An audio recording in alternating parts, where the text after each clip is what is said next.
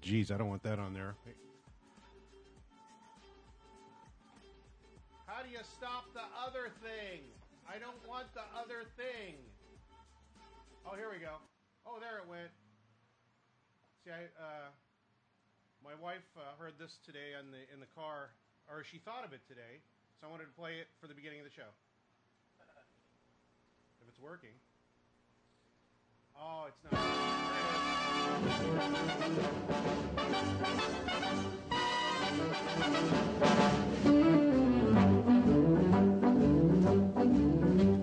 While I was walking down the beach one bright and sunny day, I saw a great big wooden box a-floating in the bay. I pulled it in and opened it up, and much to my surprise, ooh, I discovered right before my eyes. Ooh, I discovered right before my eyes. I picked it up and ran to town as happy as a king. I took it to a guy I knew who'd buy most anything. But this is what he hollered at me as I walked in his shop. Oh, get out of here with that before I call a cop. Oh, get out of here with that before I call a cop. I turned around and got right out a running for my life. And then I took it home with me to give it to my wife. But this is what she hollered at me as I walked in the door. Oh, get out of here with that and don't come back no more. Oh, get out of here with that and don't come back no more.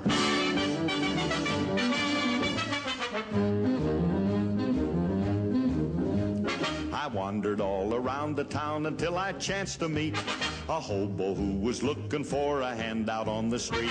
He said he'd take most any old thing. He was a desperate man. But when I showed him he turned around and ran. Oh, when I showed him he turned around and ran. I wandered on for many years, a victim of my fate, until one day I came upon St. Peter at the gate. And when I tried to take it inside, he told me where to go. Get out of here with that and take it down below. Oh, get out of here with that and take it down below. The moral of the story is, if you're out on the beach and you should see a great big box and it's within your reach, don't ever stop and open it up. That's my advice to you, 'cause you'll never get rid of them, no matter what you do. Oh, you'll never get rid of them, no matter what you do.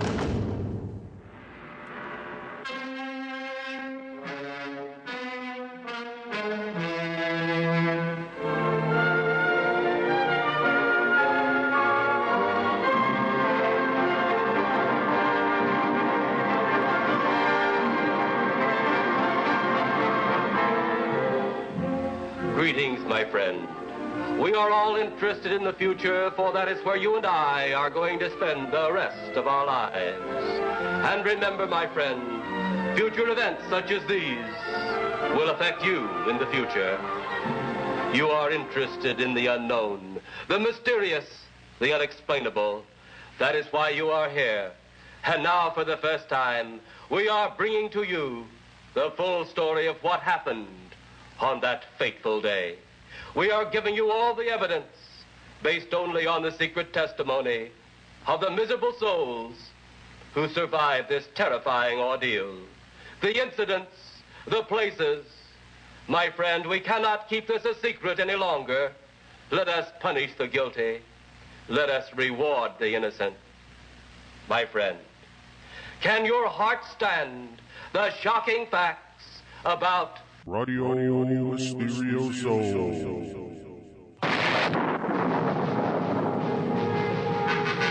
Yeah, I almost forgot I was doing a show. I was just listening to all the music. It's Radio Mysterioso, back here again live. Last week I had flu or something, and I think I'm still fighting it off.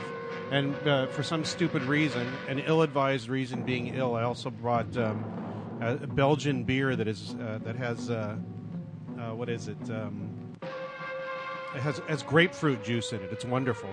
And it's still kind of warm here, so it's perfect. And if you can hear me, we got Red Pill Junkie here. Can you hear me there? I think I can hear you. Okay, let me turn that down. There we go. All right. Whoa! Stop it! Okay, here we go. How you been? Oh, I've been wonderful. Yeah. Well, last week you wrote and said, I just got back from the Paradigm Symposium, and my arms are sure tired. And you wanted to talk to me about it, and I wasn't feeling well, which is unfortunate. Have you talked to anybody else about it yet on a show? Well, not really. I'm supposed to do something of a wrap-up with my friends Darren and Graham. That's Darren Grimes and Graham Dunlop, who are making a podcast called The Grimerica Show. Oh, yeah. I've heard of it. I might have even been on it. I don't know. You've been on it? Maybe. I'm not sure. The thing is, I've heard of so many podcasts, listened to a few of them, and been on some of them, but I can't remember whether I was on them or not. It's been going for a while, right? Yeah.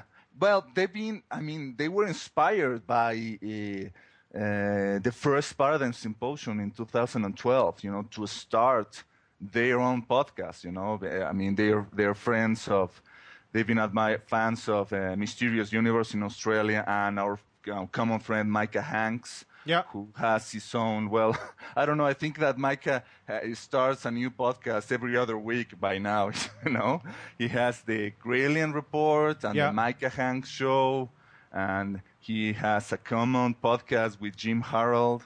Yeah. So these guys, they decided to start their own podcast, and they kind of invited me along, to be like the third semi-regular host of their show, and I've tried to help them along as much as I can. And anyway, they were like the official podcast during the whole symposium thing, and they conducted a lot of interviews while on the event. They've released a bunch of them, I think like 9 by now. And, well, it's been great, It's kind of like showing how going to these kind of events not only is about, passively absorbing information that you might well find out online, for free, and you don't have to go for all the trouble of spending a couple of $100 attending to these events and staying in some hotel. But also it's about inspiring people to be more active in their own quest or searching for the answers that we are all yearning to find out, Yeah. We talked about this, I think, probably you and I, about that. When you talk about looking for answers, it's always going to be different for different people. I'm not going to do an introduction unless you want to, because if people don't know who you are, they probably wouldn't even be listening to this show. So Exactly. Somebody asked earlier, one of the listeners, Alex, he said, well, who's Red Pill Junkie? I said, he's kind of hard to describe, but he's he started out as kind of a super commenter on a lot of UFO and paranormal sites, and that's morphed into him being sort of a personality and really good guest to have on to really kick around new, cool, good ideas. So he said he'd be listening. And we've remember, like about a year ago, I said, "You want to come on my show?" And you said, "Oh, I don't know. I don't think I really want to be on any show." Yeah, I know. I mean, this is kind of a testament of, if anything, of my own personal growth, to the fact that the first time you asked me to, I acted like the veritable wuss, and I chickened out, and I said, no, I don't want to be in there. And then, I started to get more involved in the paranormal community, thanks to Micah and Paradigm Symposium, and my friends, Darren and Graham, who invited me along to their podcast. So I started to feel more comfortable with my English and all that. And then you invited me along. And after that, I was a guest on the Paracast show with Jim and Chris. And, in the last Paradigm Symposium, even Micah asked me to be a part of a little UFO panel, there at the stage, and to my surprise, I said yes, and it was a lot of fun. So if anything, it seems that I turning much more confident in trying to have a, more active role in this type of paranormal scene. Yeah. I think you're doing probably in a better format what people kind of said would ask. Well, actually, when they ask you, are you a ufologist, what do you say? No, that I always say, a guy who attended the Paradigm Symposium actually interviewed me for his YouTube channel. Yeah, one of our listeners actually linked it on the Facebook site. Oh, okay.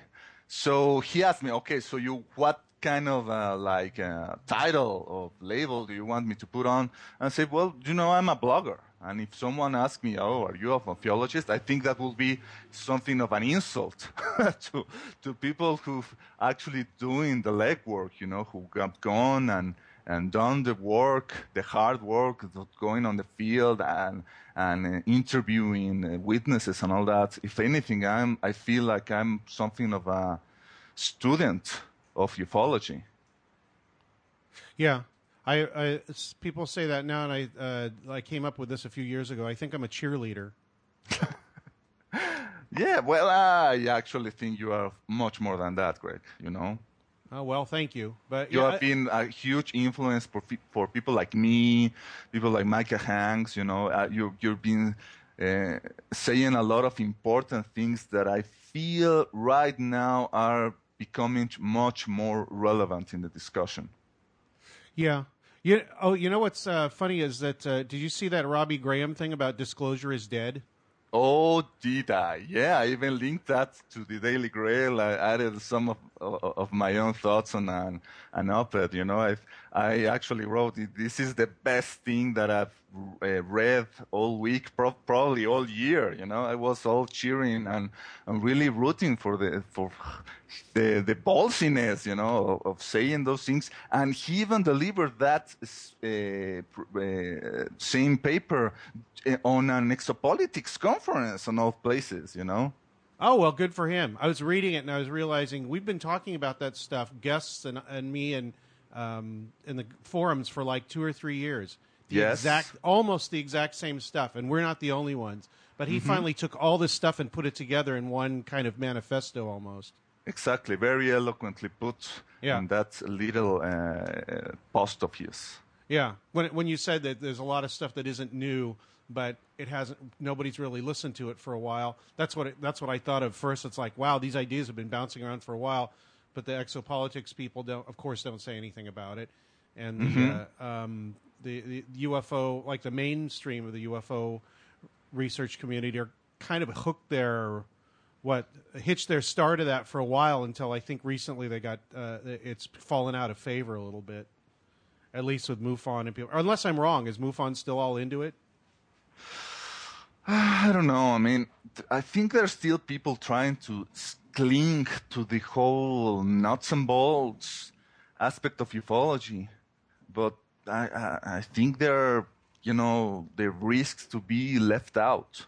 I mean, and at the last Paradigm Symposium, one of the speakers was Richard Dolan, and it was great to be able to meet him in person for the first time, and also to realize that he also is moving forward and start to considering how aspects like, psi phenomena and consciousness is a key aspects that have been left out and that they need to be addressed and to be, put right at the top of the things that we really need to consider in order to try to really start to understand the phenomenon. Sorry, I had to get up and adjust a fan. Yeah, it's the field changes, and it should change, and it should probably change radically. Mm-hmm. And that's the other thing. I think the last couple of times you've been on, that's what we talked about. It's basically kind of getting rid of the large groups, concentrating on small groups with their own agendas and communicating a little bit, kind of through the internet and keeping the communication open. And also, if you have a little small group, and hopefully it doesn't turn into a big group, you don't have this large territory to defend. Mm-hmm. So maybe it's a little bit easier to, interact with other people and listen to. I mean, it's hard to get people to consider anybody else's opinion usually, but sort of act as kind of an open research community where almost anything, as long as it seems to be reasonable, I don't know what reasonable is thrown back and forth so that people can look at it. And, and the other part of it I think we talked about was taking all the databases and messing with them until patterns start to emerge, or throwing different things at them and seeing what sticks, or whatever you want to call it. Yeah, speaking of which, I don't know if you by now have been able to listen to the last appearance of Jacques Vallée on Coast to Coast when he was interviewed by George Knapp. I heard part of it, and I liked hearing what Vallée said, but George Knapp drove me crazy. Oh, no, it was Knapp, that's right. Because I think he was on with Nori once, and that's the one that drove me crazy. No. I'm talking about this one. I think it was in late August or maybe early September. Yeah. I will be completely honest. I have not really listened to it. Mm-hmm. And the reason I haven't listened to it is because I'm extremely frustrated with myself for not contacting Vallée and interviewing him on my show. Well, I don't know, man. You should really get up on your ass and try to reach him. I mean, because I think Knapp would probably be one of the few perfect people I would think of to talk to him. Sure. I mean, my friend and mentor Greg Taylor, who is running Daily Grail, is republishing Passport to Magonia. Oh, excellent. Yeah, I mean that's really huge, and I also think that Anomalist Publishing is also republishing The Secret College. Oh yeah, Invisible College. The Invisible College, yes, thank you. So Vallée is more prevalent than ever. I feel in the last 20 years or so. Might be a good idea to talk to him now. And exactly. Also, it's one of those things where. It would be like if you were the biggest fan of something and then somebody said, okay, you can talk to him and talk about whatever you want. And I've talked to him privately, and I don't have any problem with that. But if other people are listening, I'm going to get all nervous. Mm-hmm. Yeah, I know what I mean. I think that Robbie is going to meet him. I think that Robbie, maybe I should discuss this, but he's going to be at SLN next year. Yeah. And Vallée is also going to attend. Oh, that's great. What is the what kind of? It's some. I'm sure it's some private conference because that's all they have there. Exactly, it's some kind of thing that is not really public, and I think that the problem with SLN is that they don't release their conference online. I kind of maybe think that might be a good idea. I think so. Yeah. Because when people get together that are really good at what they do, I think it's a lot better that they speak privately about it first before they decide to say anything publicly, because a lot of ideas, I mean, it sounds elitist and horrible and all that, but a lot of ideas that could be very important, if they have the freedom to be thrown around without anybody worrying who's saying what, or I mean, if somebody's going to say something about it later, or whatever, I think it helps. I hate to say it, but I think it helps. Yeah, I think you do have a very important point. Yeah, because people sometimes in this day and age, man, people who are trying to nitpick and take whatever you say out of context, you know, especially in this now, people are so mindful of being politically correct every single time you open your mouth. Yeah. Sometimes that may be against opening up new discussions, right? Yeah, it would hinder communication, I think, even subconsciously, of course. And exactly. You are self-censoring yourself. Yeah. That's the perfect description of it. Mm-hmm. For somebody whose English is a second language, I might add. Yeah. Something of a... It really feels like we are living in something of an Orwellian society right now, especially after now that we are so aware that everything we share online is being, also being reviewed and being examined by all these secret agencies. We live now in the post-Snowden era, and maybe that was part of it. Maybe that was part of the thing that this whole thing broke down. That we are now so mindful of everything that we share online. You know, we are starting to self-censoring ourselves. I've seen myself, thinking twice about whatever I think I choose to post online on Twitter, or on my blogs. I don't know if you felt the same way. Almost all the time.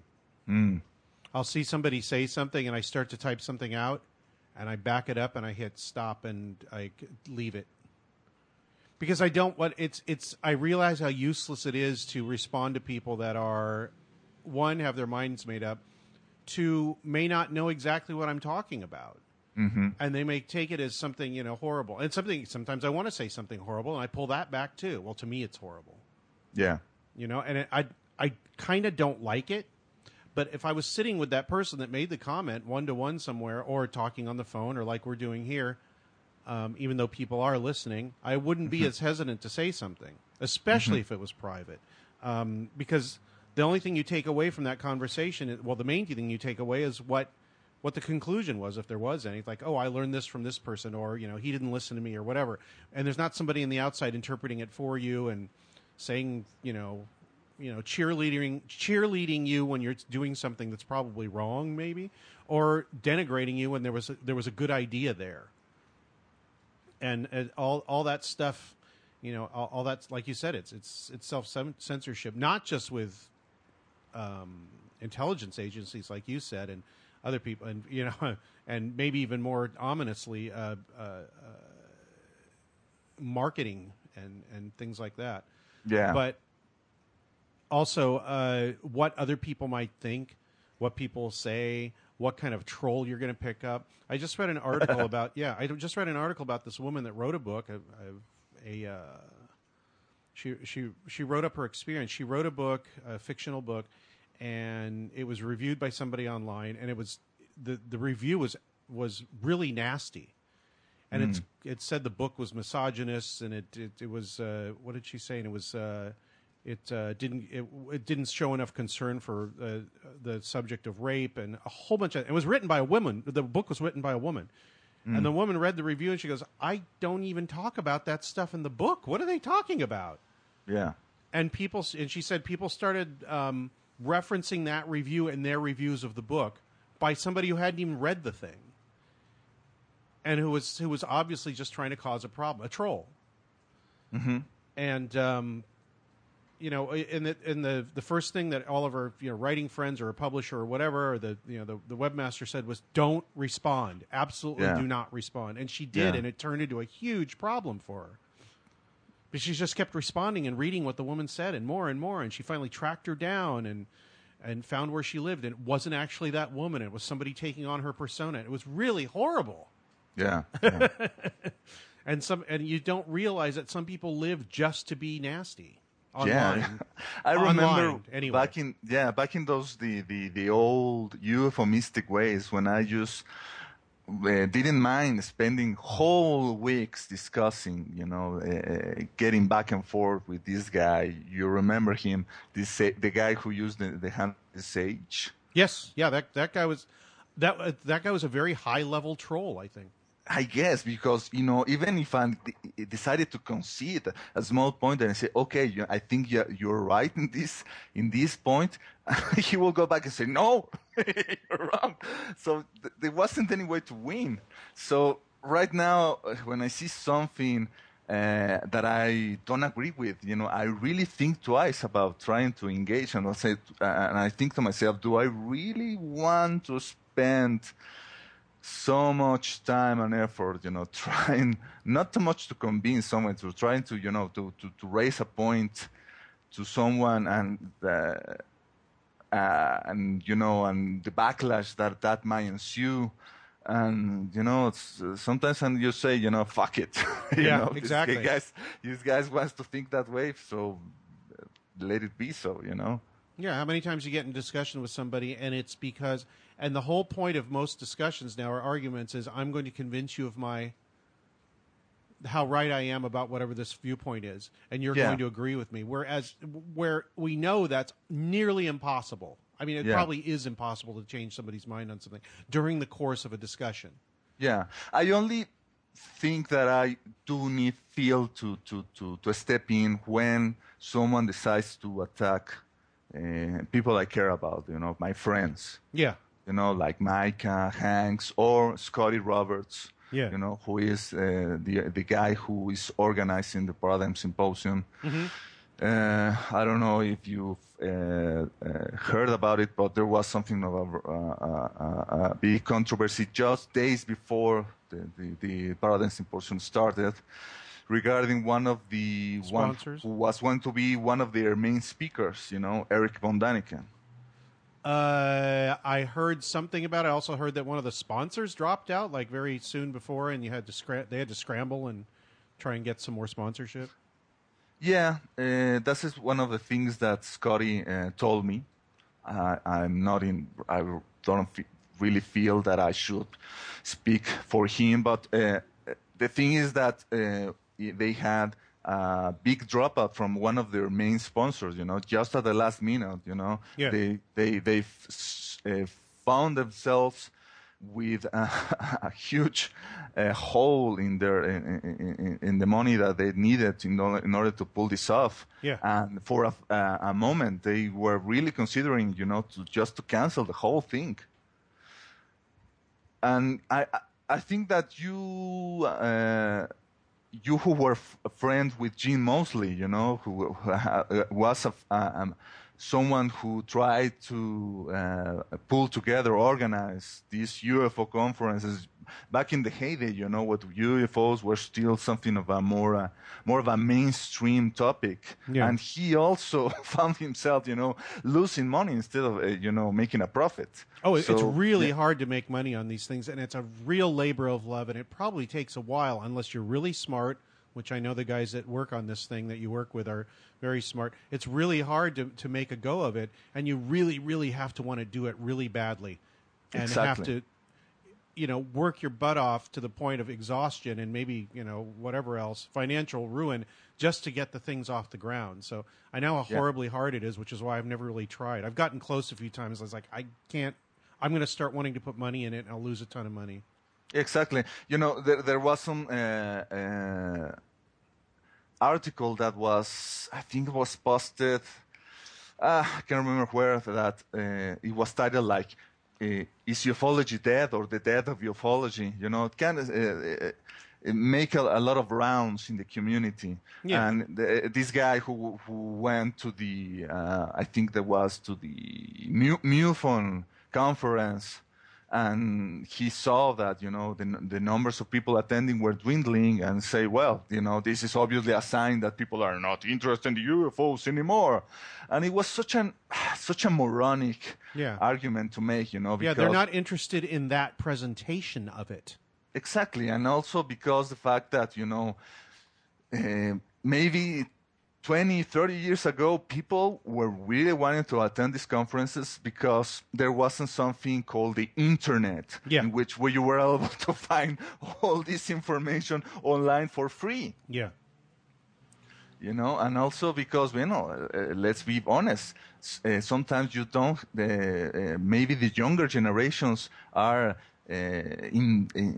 trying to pay their college debts or whatever, and maybe they're not able to spend 5 or 4 days of their vacations or whatever trying to go to these conferences and spend, I don't know, from $500 to $1,000, just to go to these UFO conferences. It doesn't mean that people are not interested in UFOs. It means that maybe people are having second thoughts or are not able to really go, or maybe don't see the point in go and be there on face to face and listen to these speakers whose work is so available online nowadays. Yeah. Well, the Paradigm Symposium, I think they did fairly well. That Contact in the Desert thing does really well. Oh, yeah. The last couple of years. I I don't really care to go to that one because there was nobody there I really wanted to see speak. But a lot of people did want to go see people speak there. And the other thing is it's in a center of huge, right near a huge center of population where you've got, I mean, people came from all over the world, but I think the bulk of the people came from Southern California. Mm-hmm. And that's great. I mean, if they can make a go of it and they can do well with it, that's fine. I think there was precious little said there that was very useful, at least to me. But it's like you said, it's not. It's stupid to say that the live conference is dead. That's just wrong.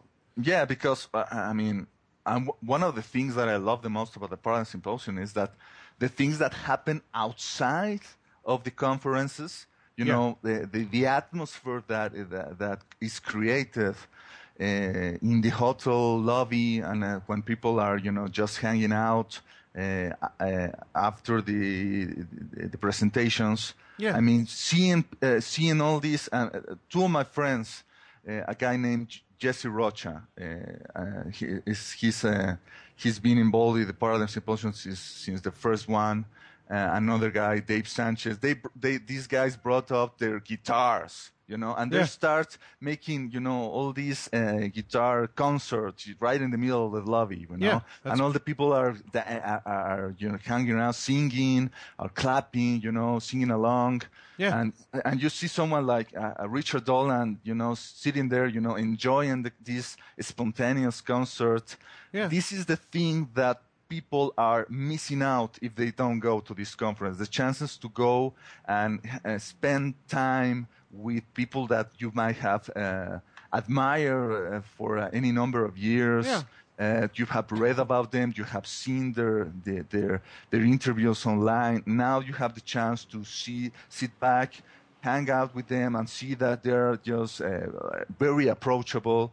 People like, Nick Redfern, our common friend, just loves to stay there, and he knows that being in those kinds of events is not about, give out your presentation and then spend the rest of the time, alone in your hotel room. No, it's about being there with the people, exchanging experiences, exchanging ideas, drinking a few beers, having a good time. That is the thing that I feel the Paradigm guys needs to sell out to people who might be thinking about going there next year. Yeah. Yeah, even get a camera out there where people are doing this stuff and ask permissions. Like, can we videotape you talking to Richard Dolan or whoever? Exactly. And can we videotape these people playing the guitar? And can we, get 2 minutes of two of the researchers talking who you never see together? They don't get interviewed together, but they're just talking about something, just to show that you're right. I mean, nobody ever really mentions that. They just think it's kind of a show. It's not. It's an interaction. You would hope it would be. Yeah, it's an atmosphere. It's an atmosphere that is created for a small number of days in which people have the confidence to share whatever ideas and even experiences they might have had. That's a big own. one. That's a real big one. People would come up to me and they wouldn't ask me about anything that I'd talked about. They would just tell me something that had happened to them. And they went not most, but a lot of the time they wouldn't even ask me what I thought it meant or what I thought it was. They'd finish and they'd say thank you and they'd leave. They just wanted to tell somebody I wasn't going to laugh at them. They have that yearning to share it with someone else. Let me tell you something that happened to me. Yeah. On the way to Minneapolis this year. So I was in the Houston airport. The first time you enter the United States, you have to go to the customs office or the customs agent. So the lady shows you where you have to go. And the person there, the agent, asks you, so what is the reason of your visit? And I'm always very honest and say, I'm going to the Paradigm Symposium. And he say, what is that about? I say, well, it's about, ancient mysteries, UFOs, things that bump in the night and all things. And the guy looks at me and says, so you are into all that kind of stuff? And I say, yeah, kind of expecting, the guy is going to mock me or being dismissive, be snarky or something. Yeah. And next thing you know, the guy starts saying me, oh, I saw a UFO once next to the Mexican border. And for the next 5 minutes, he starts telling me about this UFO sighting when she saw some kind of metallic object, up in the sky, and then it was met by 2 other objects, and they were like rotating and revolving around each other, and then they went, and disappeared in the blink of an eye. I was nervously glancing at the people, next in the line, like what the fuck, and I was like saying, okay, that's very nice, sir, but can you please stamp my passport on so I can move on because I have things to do. So that kind of shows you that this concept of the quote-unquote paranormal is so inadequate because it kind of presumes that these are things that go or are outside the provenance of the natural laws. Yeah. And B, that these are things that are so rare that just a handful of people ever get to experience. And that is so far away from the truth because anyone can have something that is really beyond what our society tells you that is the normal standard, and they're so yearning to share it with someone who they feel they will not judge them, they will not mock them, or they will say, yeah, well, I think what you saw is not really real, I think that you were under the illusion, some sort of hallucination. Anyone can be some kind of witness to something that we just might call extraordinary. Yeah. And, our society has conditioned ourselves to keep it under ourselves, to not share them. Because if we do, we will be labeled as crazy, or, fantasy prone or whatever. Yeah.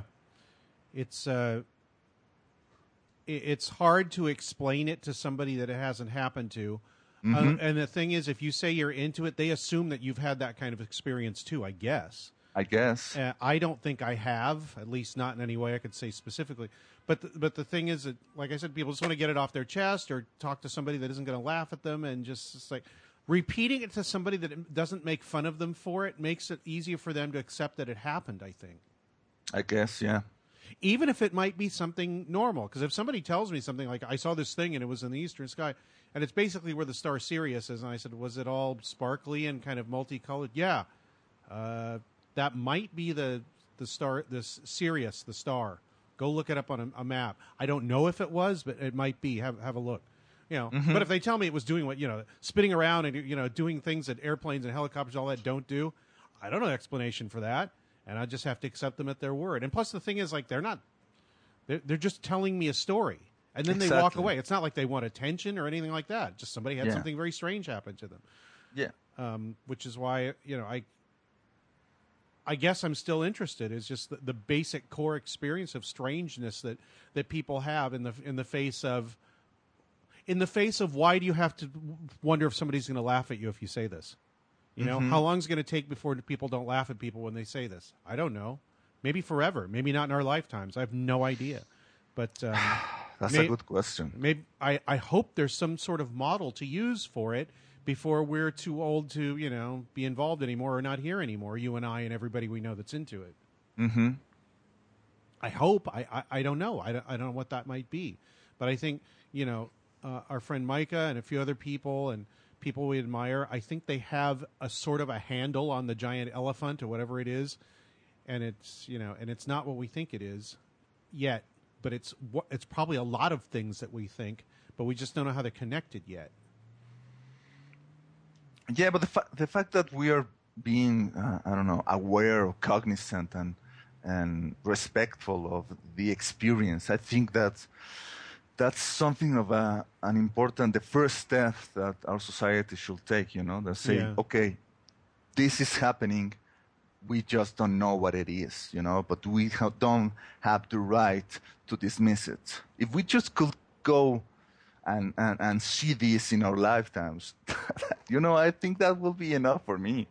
Yeah.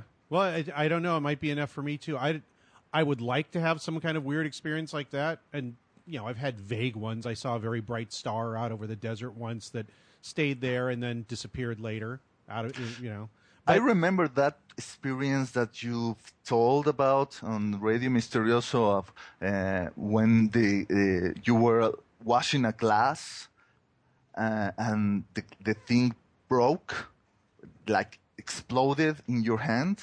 Oh yeah. I was just talking to my friend Robert, one of the co-founders of the magazine. Yeah. Well, I don't know. I think that's pretty interesting in itself. I don't know. Maybe not be as fantastic. I've seen like a like big triangular mothership right in front of your ass, but that in itself, that's something that maybe most of people will dismiss and say, oh, well, it's probably nothing. But that in itself is pretty interesting. Well, it could have been some sort of strange tempered glass that was under some sort of pressure, and as soon as there was a flaw in it, just broke apart. That could be. Mm-hmm. But I was standing there, and I was very unhappy at that time in my life for various reasons. And when I talked to Dean Radin about it, he said, well, maybe there's something going on there that caused that to happen and having to do with your state of mind. I don't know. But it was strange to just be standing there and have it make a pop, an audible pop, and I could feel the concussion of the pop in my hand. Wow. And all the glass went flying, and then there were pieces of glass embedded in my hand. Didn't cut it. I basically just shook my hand in the sink and brushed it off, and the glass came off. But There were pieces of glass all over the kitchen and all the way into this utility room, like 15 feet away or more. I remember he started sweeping it up, and we were so surprised that the glass could fly that far away. Wow. And I was not washing a cold cup with hot water. I was washing a cold cup with cold water. So, and I didn't hit it on anything. I turned it over, shook the water out, and then turned it right side back right side up, and that's when it went pop, and the glass went everywhere. So very strange. But I don't know what that was. That could be a normal explanation, but there might be an abnormal or paranormal explanation. Just means we don't have an explanation for it yet. Yeah, well, that's just it, right? That maybe for 99% of human beings, there are things that maybe are not that impressive, that in your face, but they are still pretty fantastic, Your glass shattering in your hand. Let me tell you something that happened to me in Paradigm, Please. I go to the lobby, I register, and they give me the room 1111. And let me tell you something. This is the second time that they've given me the room 1111 when I've gone to Paradigm. So to me, that's like you say. Well, maybe that's some coincidence or something, but that's something. To me, that's something. Yeah. Adam Gorightly says, ask RPG if they have wacky podcasts like this in Mexico. I don't know, man. I'm such a what we might call malinchista. People who kind of dismiss or are so out of touch of what's happening in Mexico. People say, oh, what's happening in the Mexican UFO scene? And I will say, I don't know. I'm so caught up with the American, or I don't know, online UFO scene. I really have not much time to pay attention to the local side of things. Have you not even paid attention? Or it's so hard to find that you just... Maybe it's so hard to find, because if there was so evident, I'm sure that I will be able to find it. Yeah. Earlier you mentioned something about Eric von Daniken not showing up at the conference. Did he not show up? He didn't. He only posted a press release on his webpage explaining his side of the story of why he wasn't going to show up. Didn't he say that he was supposed to get paid and he didn't or something like that, or was that somebody else? Part of the press release was something of what according to them, happened on the last Paradigm Symposiums, that according to them, neither Giorgio Tsoukalos and the late Philip Coppens were paid in full for their presentations in 2012. But what I know is that this is really not the case at all. Well, I wouldn't know. But I appreciate you answering it. Mm-hmm. I don't really care if you want to explain it or not. No, I am really not in a position to explain it because, Right. I know the people who have organized this presentation. I consider them friends, but they don't have to share every single, aspect of the nitpicking, on inside baseball side of the presentations, Yeah. For I can only say honestly and truthfully that for what I've seen of the Paradigm Symposium, no one is getting rich out of these events. No, nobody ever gets rich out of any of them. I don't think. They're really putting it together out of the what you guys call the skin of their teeth. Yeah. Every single time. Yeah. No, I know that's what happens because every person that I've been involved with that does these things that I trust and know real well, or I think I do, and I know how the things are run, and I know how much the things cost and all that. I've talked to them, and every single one of them have told me basically the same story, that it's really hard to get people out there. You have to pay for them to come out there. You don't know how many people are going to sign up beforehand. Everybody signs up at the last second or just shows up. Exactly. And you don't even know how many that's going to be. So you have to basically dig into a huge fund of money you have to have beforehand, or like use credit cards or something to get everything set up, because you can't, the pre-sales aren't going to work. And, then they have to start, if you're doing something like, what were those things called? They used to have them in San Francisco. Well, there was a UFO conference there, and it was run by the same people that do the conspiracy cons up there. The same producers did them. And they did this weird thing where a few conferences did this, where people would pay to see like everybody come out and talk for like half an hour. Then they'd have to pay for a workshop, which was more money. Mm-hmm. And I thought it was a horrible setup. It was very bad for the people that attended the conference because it was a lot of money just to see a few people talk for a little bit, and then you have to pay a ton more money just to see them, see the larger presentation. Then you have to pick one over the other. But I didn't like it, but I kind of understand why they were doing it, because otherwise they couldn't do it without losing their shirts. Exactly, because maybe this guy, Travis Walton, is organizing, I think in November, is organizing a conference in the same location. Snowflake. In which in which he was found after his, quote unquote abduction. Yeah, picked up. Right. Exactly. So he knows that people moving, transporting themselves to that location, that's costs money, and also he knows that maybe renting some space for the event. I think that he said that. It will cost like $1,000 a day just to rent the place where the conferences will be held. That's cheap. Exactly. So people are really not aware that the logistics of this is really, really difficult, Yeah, and you have to fly. Go Rightly, who's online with us here, he helped set up the one of the retro UFO conferences out there at the Integratron a few years ago. And I remember that. Yeah, and it came off fine and everything was great, but it was a nightmare setting it up. Exactly. And that was a simple one.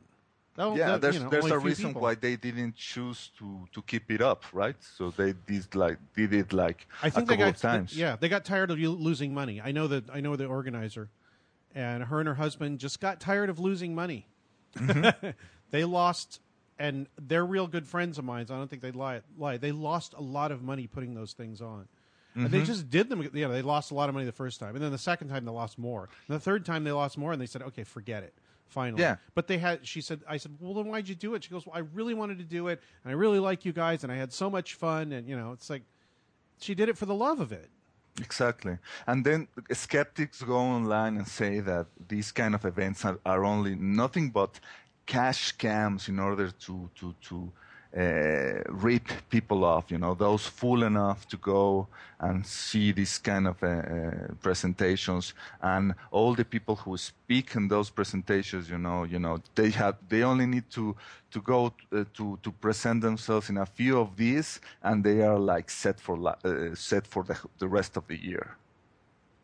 I don't know about that. There might be 2 or 3. No, I don't even think so. I think like Linda Howe, Whitley Strieber, Friedman, Dolan, people like that, I don't think they're set up for the rest of the year.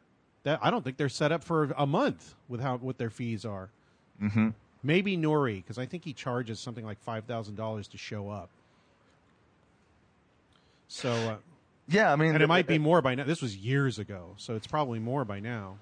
Yeah, I mean, one of the problems is that these kind of events try to maybe bring up too many foreign speakers, and maybe you have to be a little more sensible, and say maybe you need to keep it like 80% local. And by local, I mean, say maybe people within the periphery, of your presentation, and 20% you might want to bring overseas, Because really, bringing someone like whatever, whatever name you want to bring, you have to pay for their air travel expenses, for their hotel expenses, and also for the fact that they their presentation, and that you ask them to hang around in the with the speakers for the remainder of the event, not just for that 2-hour or an hour and a half presentation they might give. Yeah, I'm a horrible person. At one of the conferences I was at, there were 3 or 4 of the other speakers, and I said, "You guys bored with this?" And they said, "Yeah." And I said, "You want to get in a car and go driving out in the desert?" And we did. we went out to, I think it was Jonathan Downs, Matt, what's his name? The computer hacker from England. Yeah, if Nick is listening, he knows what I'm talking about. Nick and Ken Thomas and we drove out of Las Vegas, and we went to the there is a stand right next to the highway, about 30 minutes outside of Las Vegas, owned by an Indian tribe, and all they sell is tobacco, booze, and fireworks. Oh, well, perfect. So we went out there, bought a bunch of scotch and fireworks. We didn't light the fireworks, and then we just went driving around in the desert for a little while, and then came back to the conference. So for about 5 hours of the conference, or 4 hours, we were out, not even in the building. Mm. But the thing was, nothing was going on at that point. There was not there wasn't a dinner or anything. I think one other person was speaking, and that was about it. But that's the other part of the conferences, is the speakers get some FaceTime and alone time, like this thing with you were talking about with Valet and Robbie Graham, on a kind of a smaller scale, where every time when I used to speak at these things, I would get to I always wanted to ask Richard Dolan this, or I always wanted to ask Linda Howe this when I wanted to ask her things, and I get to do that, and just by virtue of being there. And no, they never really paid me very much, and they did fly me out there, which was nice, and put me up. But the main thing was, meeting people and talking to other researchers, and that was the fun part. So exactly, and I pulled us off the track. What were we talking about? Well, one of the reasons that I've gone to all 3 Paradigm Symposiums is not just for the speakers, but for the people that I've met since the year 1, and that's the only time you get to see them. Yeah, to me, it's really something of a family reunion by now, Yeah. Only time I get to see Nick Redfern, who's probably my best friend in ufology right now, has been for quite a while, is when he's either at a conference somewhere, we're both at a conference, or they fly him out to Hollywood so he can be in they can shoot him for a documentary. Because it's cheaper to fly the person here than to fly the crew to where he is.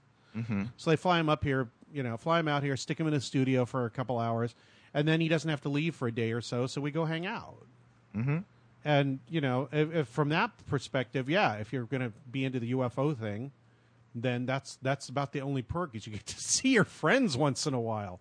Sometimes, if you're lucky, on somebody else's dime. Yeah, exactly. I was telling someone on email that my own personal 40th midlife crisis is not the fact that I want to buy a Porsche or that I'm yearning to have like a condo on Bali, or Malibu or something. My midlife crisis is that I want to spend more time with the people that I hang around, only once a year by now. If I could manage to hang out with Mike and Nick and all of us more than once a year, that will be like my that the equivalent of Gauguin going to Haiti or Tahiti, and painting nude women, Tahitian girls, yeah, exactly.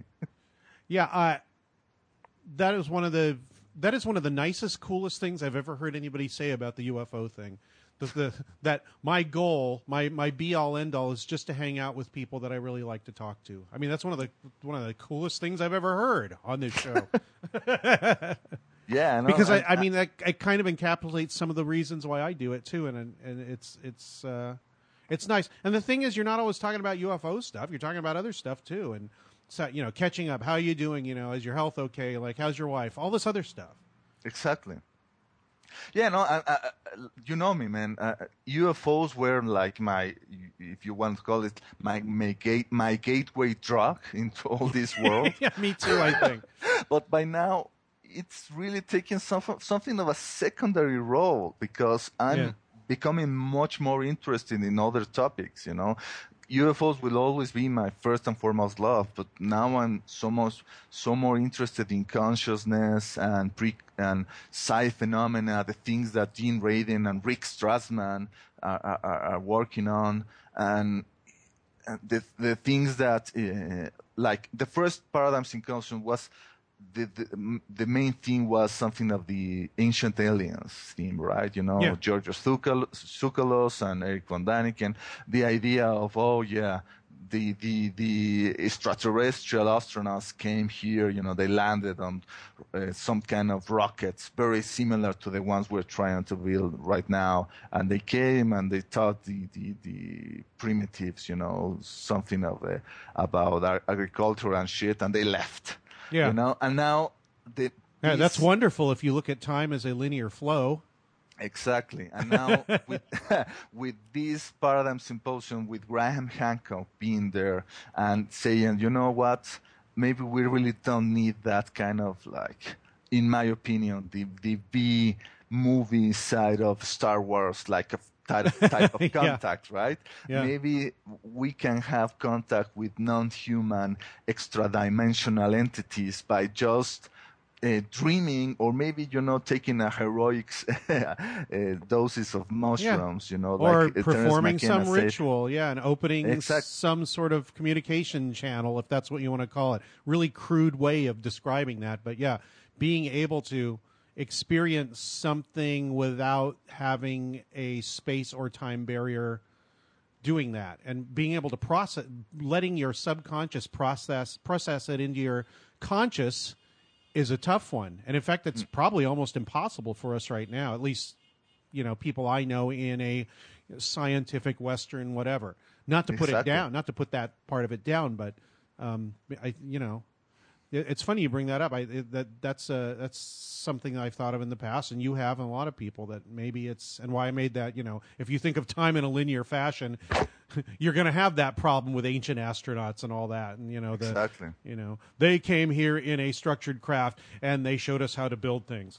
No, I don't think that's not a tenable hypothesis. And it's so cool that Hancock would mention that, and probably more than one person mentioned that at the conference. What else happened there? We were going to talk about the conference.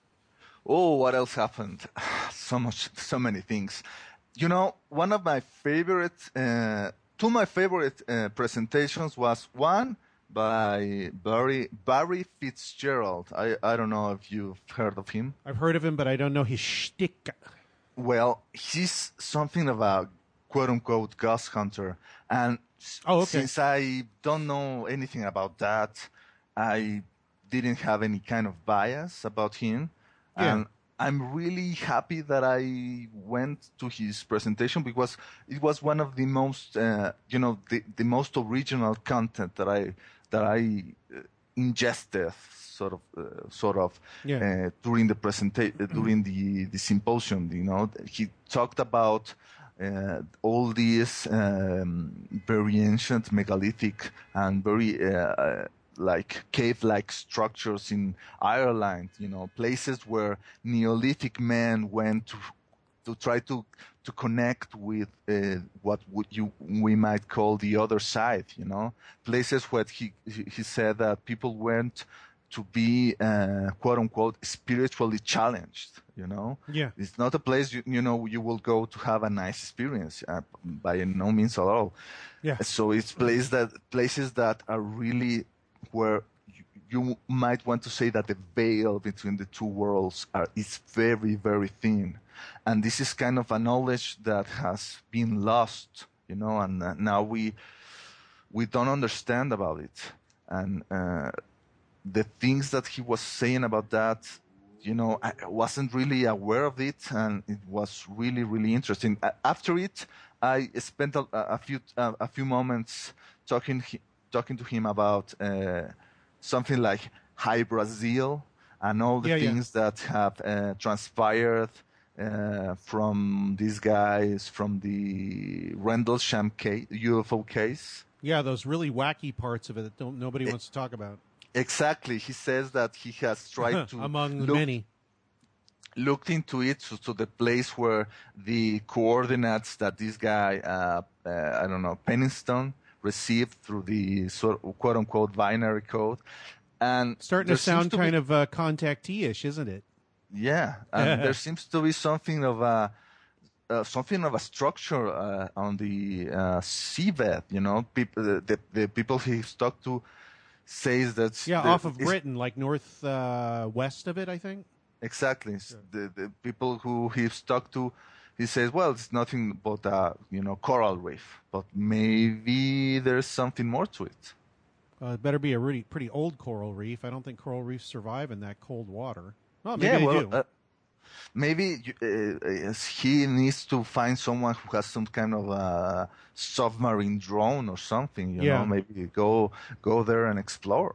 Yeah, and what we're talking about, if people don't know, is something called High Brazil, Hy Brazil, and I think it's actually spelled, it's either Brazil or Brasil, as it would be spelled in South America. But anyway. It's if you want to look into it, go ahead and look into it. I always thought it was kind of silly and ridiculous, but interesting. Just like I feel about a lot of contactee stuff, silly and ridiculous, but highly interesting. And as Nick Pope says, interesting if true. But as with a lot of these things, it's more like interesting if pursuable, I guess you would say. Good way to put it. Like the secret base under Dulce. I think it's interesting if pursuable. I don't know if it's true, but it might be pursuable. So who else was speaking there that kind of affected you, or that you remember as like really being something new that you really wanted to hear?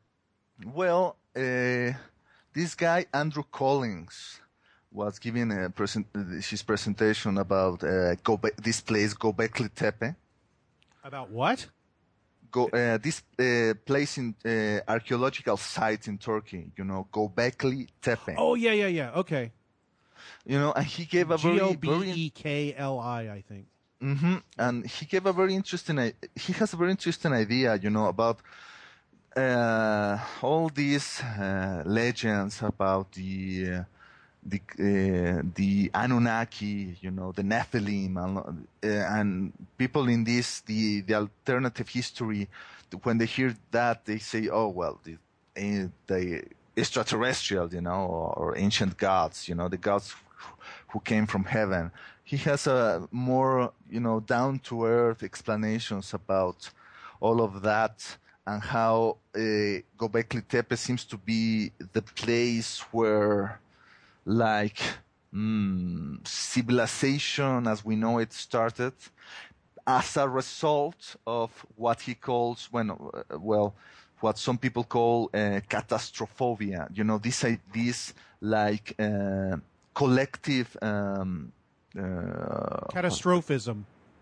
No, well, catastrophism and the idea that people in those ancient times were really fearing the fact that another major cataclysm brought about by maybe some cometary impact will happen again. Yeah. You know? I mean, and it makes so much sense because there's a reason why cultures all over the world will see comets as omens of bad news, right? Yeah. In my own country, Mexico, one of the reasons why the Spaniard conquistadors were so able to defeat the Aztec Empire was because it is said that Emperor Moctezuma once saw, a comet, flying on the sky, and he took it as a bad omen. Yeah. So there's some kind of collective trauma that is going through since perennial times, and we really need to understand it. People like Graham Hancock and this guy Andrew Collins, and also another guy who didn't have a chance to give a presentation this year. I don't know if you've heard of him, Randall Carlson. Nope, haven't heard of him. You need to really get in touch with this guy, man, because he's something of his main gist is what he calls catastrophism, and he's also into sacred geometry. Anyway, he's found all these geological features in North America that he sees as evidence of a major cometary impact that happened maybe 12,000, 1,300 years ago, 13,000 years ago. So that kind of thing, that which might have destroyed the very advanced civilization that Graham Hancock and all these guys are saying that might have been responsible for the creation of the greatest things in Egypt and maybe Göbekli Tepe in Turkey. Yeah. Well, that idea has been kicking around for a while, and it really still holds my imagination that we're not the first. I mean, this age is not the first in which humanoid type people that live on this planet have done great things. Exactly. It's just that it got horribly erased. And most of the, only the biggest, giantest, most monolithic parts of it remain. Mm-hmm. And who knows, maybe there's stuff before that, like some of the things they find underwater, like off Japan, that big complex. Yeah, the Yonaguni site near Okinawa. Yeah. The fact that great civilizations have risen and then been wiped out somehow, probably by some, as you said, a catastrophe. And they were advanced, but not in the way that we think of as advanced. They were advanced. Exactly. They were advanced in a perpendicular way to us. Mm-hmm. Yeah, because maybe they were tapping into some kind of mental capacities that lay dormant nowadays. Because we are not using it. That is one of the things that people like Graham Hancock and also John Anthony West repeated during the Paradigm Symposium, that maybe these people were maybe more, maybe by the use of psychedelics, of other types of substances or therapies or whatever, practices that will elicit altered states of consciousness. Maybe by that way, they were able to reach some type of awareness that allowed them to create these types of fantastic monuments, structures with blocks that weigh, tens of tons of weight, and maybe when they see structures like the Great Pyramid of Gizeh, or maybe Graham Hancock talks about this site in Baalbek, where they were using monoliths that are hundreds of tons. Yeah, Tiahuanaco, all these places. Exactly, and say, I mean, why were they trying to do through all that work? Maybe why didn't they use blocks that were much more manageable? And you reach the conclusion that they must have had a very really good reason for it.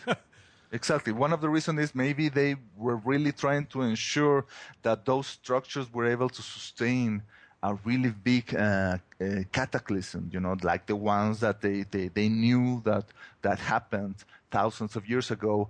Or maybe also another of the things that were have been discussed in the Paradigm Symposium is that these types of massive blocks create some type of very interesting what they call archaeoacoustics. Oh, yeah. Yeah, that where you are inside these really incredible ancient complexes, you really feel, some type of influence of change in your awareness, something that you and I really are incapable of understanding because we're not there. But people who are there, and when they, in the New Age scene, things about, vibrational resonance has become something of a hijacked term, something of a mocked. Yeah. But there seems to be something to that, to the idea of these ancient cultures using these massive rock blocks that have some type of a acoustic resonance, and that kind of a resonance has some kind of influence in the minds of humans when they're inside there. Yeah, many years ago, and I've talked about this on the show, I was speaking to Mario Pozzoglina, who was the alien writing guy. He was talking to me. I think it was privately. I didn't publish this or anything. It was just one of our phone conversations. He was talking about Paul Devereaux and Paul Devereaux's research at the time, and this was in the 90s. And I don't know if he was even the first one to do it. He was going to these so-called burial beehive spaces, underground spaces in Ireland or Scotland and Ireland or something like that, British Isles. And they're kind of, the inside of them are kind of beehive shaped. They're kind of conical and round, but rounded like a beehive, and fat in the middle and skinny at the top and skinny at the bottom. Mm-hmm. And what they found out by taking a oscilloscope in there, that not an oscilloscope but an oscillator that produced sounds with a speaker, that certain tones that were well within the range of human voice would create a standing wave inside these chambers. Yeah. Meaning there would be areas of no sound, and then, a couple feet away you could hear the sound, and it was the standing wave would be set up inside the chamber. And when you got to a certain, like a middle D or something like that. Yeah. And he was saying what you could do, actually, is light a fire in there, and the smoke would the smoke would form a screen, and you could do divination with it. That was the idea. Yeah, I mean, Barry Fitzgerald told that the kind of frequency that affects the human brain into trying to not as much shut down, but trying to silence the left hemisphere of the brain and try to increase or make the right side of the hemisphere dominant is within the 110th hertz. Yeah. So this side seemed to propitiate or to amplify. amplify exactly the 110 hertz frequency, and that type of sound is only reached through the male voice. That was his point, maybe because in his idea, the right side hemisphere is like the feminine side, the creative aspect of consciousness, but it is only through the male voice that this right side is reached. So it's something of an interesting paradox there. Yeah. Wow, I wish I could have heard some of these presentations. And one of them you said was basically from a ghost hunter person. Yeah, a ghost hunter who has gone to these ancient sites in his native land of Ireland, and he says that he has had very, very interesting and terrifying experiences there. Yeah. Greg Little and Brent Rains, specifically Greg Little, who has written books about this, published in the 1980s. One of them is People of the Web, and one of them is, I can't remember the other one.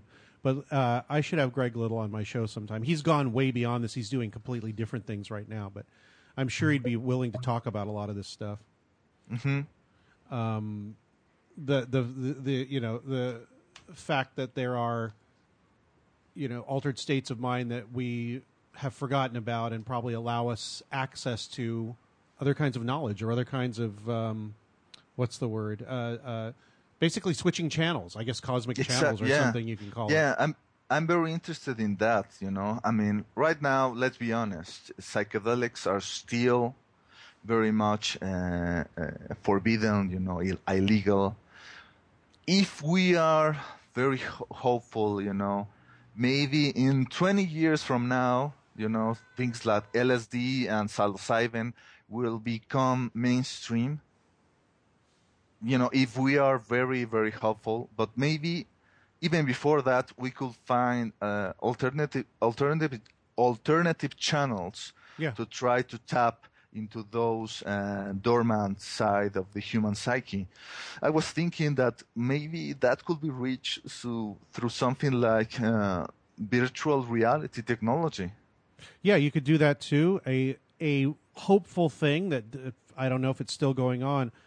When I had James Carrion on, when he was head of MUFON for a little while, I started to talk to him about DMT and Strassman, as you'd mentioned before. Yeah. He said, we have a MUFON group in the Pacific Northwest that is looking into that as some way of communicating or opening up to some kind of communication with something, with a non-human intelligence possibly. Those weren't his exact words, but that's what he was pointing at. Mm-hmm. And that, I wonder if that group's still doing that. That's the kind of stuff that makes me think that, small groups doing this kind of research that most people consider kind of weird. They don't even have to present it as, we took a bunch of drugs and saw aliens. No. Yeah, exactly. They don't even have to present it as that. They can present, if they can, some sort of non-drug verifiable proof somehow that something has gone on. It's an experiment. It could be a horrible failure. Mm-hmm. But the thing is, if somebody does it and makes some kind of progress, they can pass that on to other people who can maybe modify it and do something different with it. Yeah, I'm wondering in ways in which you could boost the endocrinos secretion of DMT within your own brain, because we already know that DMT is secreted inside the human brain, right? Yeah.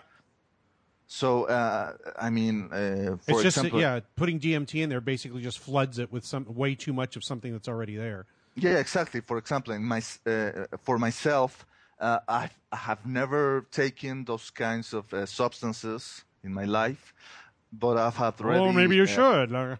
Yeah, well, one of the reasons that I'm still hesitating about it, because already of my own, when I go to sleep, I'm still trying to sleep, and at night I can already see, these kinds of fractal mandalas of light and all that shit that seems to be kind of the things that people who take a DMT describe. Yeah, well, some people just have it naturally. That's true. And you can get some of these states of mind just by meditation, and some people just stumbled into them. So that's my point. So maybe, if someone like that takes an extra dose of DMT, would that be helpful, or will that, take them too far on the deep end, and they might not be able to get back? The interesting thing to do was something I heard that possibly Jacques Vallée was doing, was to nudge the phenomenon so that it changes it. Somehow changes the phenomenon in the way that it appears to us. Oh, we're going to get sirens here pretty soon, so we'll know that it's a real that's show. That's good. Change the phenomenon in a way that's a lot of people notice. And whether people accept that the UFO phenomenon is real or not, or any of these other things we talk about are real or not, nudge it in some way that you know that you were responsible for it, or somebody that had directed a intention was responsible for it. That's kind of a handle into maybe understanding it. Wow, this one's loud. 11:22 here. Yeah. And I look at my clock, and it's 9:23, which is wonderful. Nice. Anyway, I think that just something so ridiculous, stupid, maybe, and reckless even like that, somebody doing something like that and making some kind of crazy progress where, 5, 10, 15, 20 years down the line, somebody says, uses that as a building block in a way of understanding what a lot of these phenomena are. Am I making sense? No, you're making perfect sense. For example, on that you kicked UFO my brain panel, into thinking about it. And on the UFO panel that I was part of at the Paradigm Symposium, the moderator Jim Harold asked the members, the group, what they thought would be where we will be at 10 years from now, in maybe 2024. Some people gave their opinion, and I was after it, I was kind of yearning to say that maybe 10 years from now, psychedelics will become mainstream, and instead of talking about aliens, we will all take a hit of DMT, and we will be talking with the goddamn aliens, and the aliens will say, "What took you guys so long?" Yeah, exactly. That's what I was thinking about when you said when we were discussing the this ancient knowledge and what those people were doing, and why did they build things this way. I think they're sitting there waiting for us. Exactly. I don't think we know it, and they might not know it either. Well, maybe they would. It's like, oh, here's some people that are here. Here is some intelligence that is sort of getting it, but not quite, and we can't really talk to them, and that sucks. But eventually, they're going to get it, and at some point, they will break that barrier. They're going to break that time barrier. Yeah, and the knowledge that has been there all along will just be there. It will slowly trickle back into the human consciousness now, if we're still around, haven't been catastrophically destroyed or killed or destroyed ourselves. Yeah, that's one of the things that maybe it's a race. Exactly, that's one of the things that was mentioned in the Spirit Molecule documentary.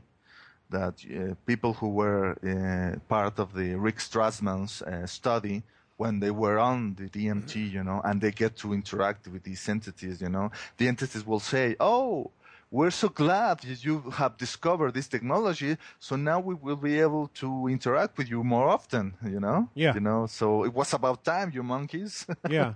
Even though from our point of view, it's something way out of the normal. That's totally wacky and very much not our norm, and something that most people don't have access to. Whereas whatever those entities are, if they exist, which I think intelligences exist somewhere in some way, I think it's just normal to them. They live in it. It's like fish in the ocean,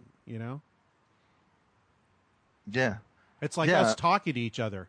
So it'd be like somebody like a caveman would call us up and start grunting, and we, and we wouldn't know how to talk to him, but he would realize that he's communicating with something that's also probably intelligent and maybe sort of like him. Yeah, like the dog who has finally realized that he needs to, maybe grab the ball. It's been there all along, Finally, it's grabbed the ball, and now he's gonna get, the cookie or something. Yeah. I think this has come up before, but I think what you're saying here is stop looking at the finger and look at what it's pointing at. The map is not the territory. We keep getting back all over and over again, but it's never enough, we need to keep drilling on, so finally people might get it. Did anybody else at the conference say anything that made you go, "Oh wow, I've never thought of it in that way before"? One of my favorite presentations was by our friend Micah. He delivered such a very interesting and original presentation about one of the most known UFO cases of all time. The disappearance of Frederick Valentich. What did he say? Well, he, instead of going the usual way of the armchair skeptic and say, well, this is a solved case, and the guy, Valentich, was just something of an idiot who maybe he was depressed, he wanted to kill himself, and maybe he wanted to go with a bank, Maybe. Yeah, exactly. And none of them bothered to go and make, the most obvious thing, which was to try to get in contact with the people who actually knew Frederick Valentich while he was still alive. Yes. This was New Zealand, right? Australia. Oh, okay. I thought it happened in New Zealand, though. Yeah, so Micah... Oh, because he was Australian, that's right. Yeah, so because the guy flew from Australia to Kings Island in Tasmania. Okay. And, so Micah, through a very interesting set of circumstances in which I might have played a small part on. Good for you. Got in contact with who was Frederick's fiancée, At the time, yeah. At the time, a woman named Rhonda. And Micah managed to get in contact with Rhonda and talk to her and managed to learn a lot about Frederick, and found out that many of the things that were written in the official report were just not true. In the official report, the investigators tried to say, hint at the fact that, this guy was something of a very, depressed, lonely type of guy. And this wasn't the case at all. Rhonda said, that this guy Frederick Valentich was a fun guy. He was a very lively guy. Who was very enthusiastic. Yeah.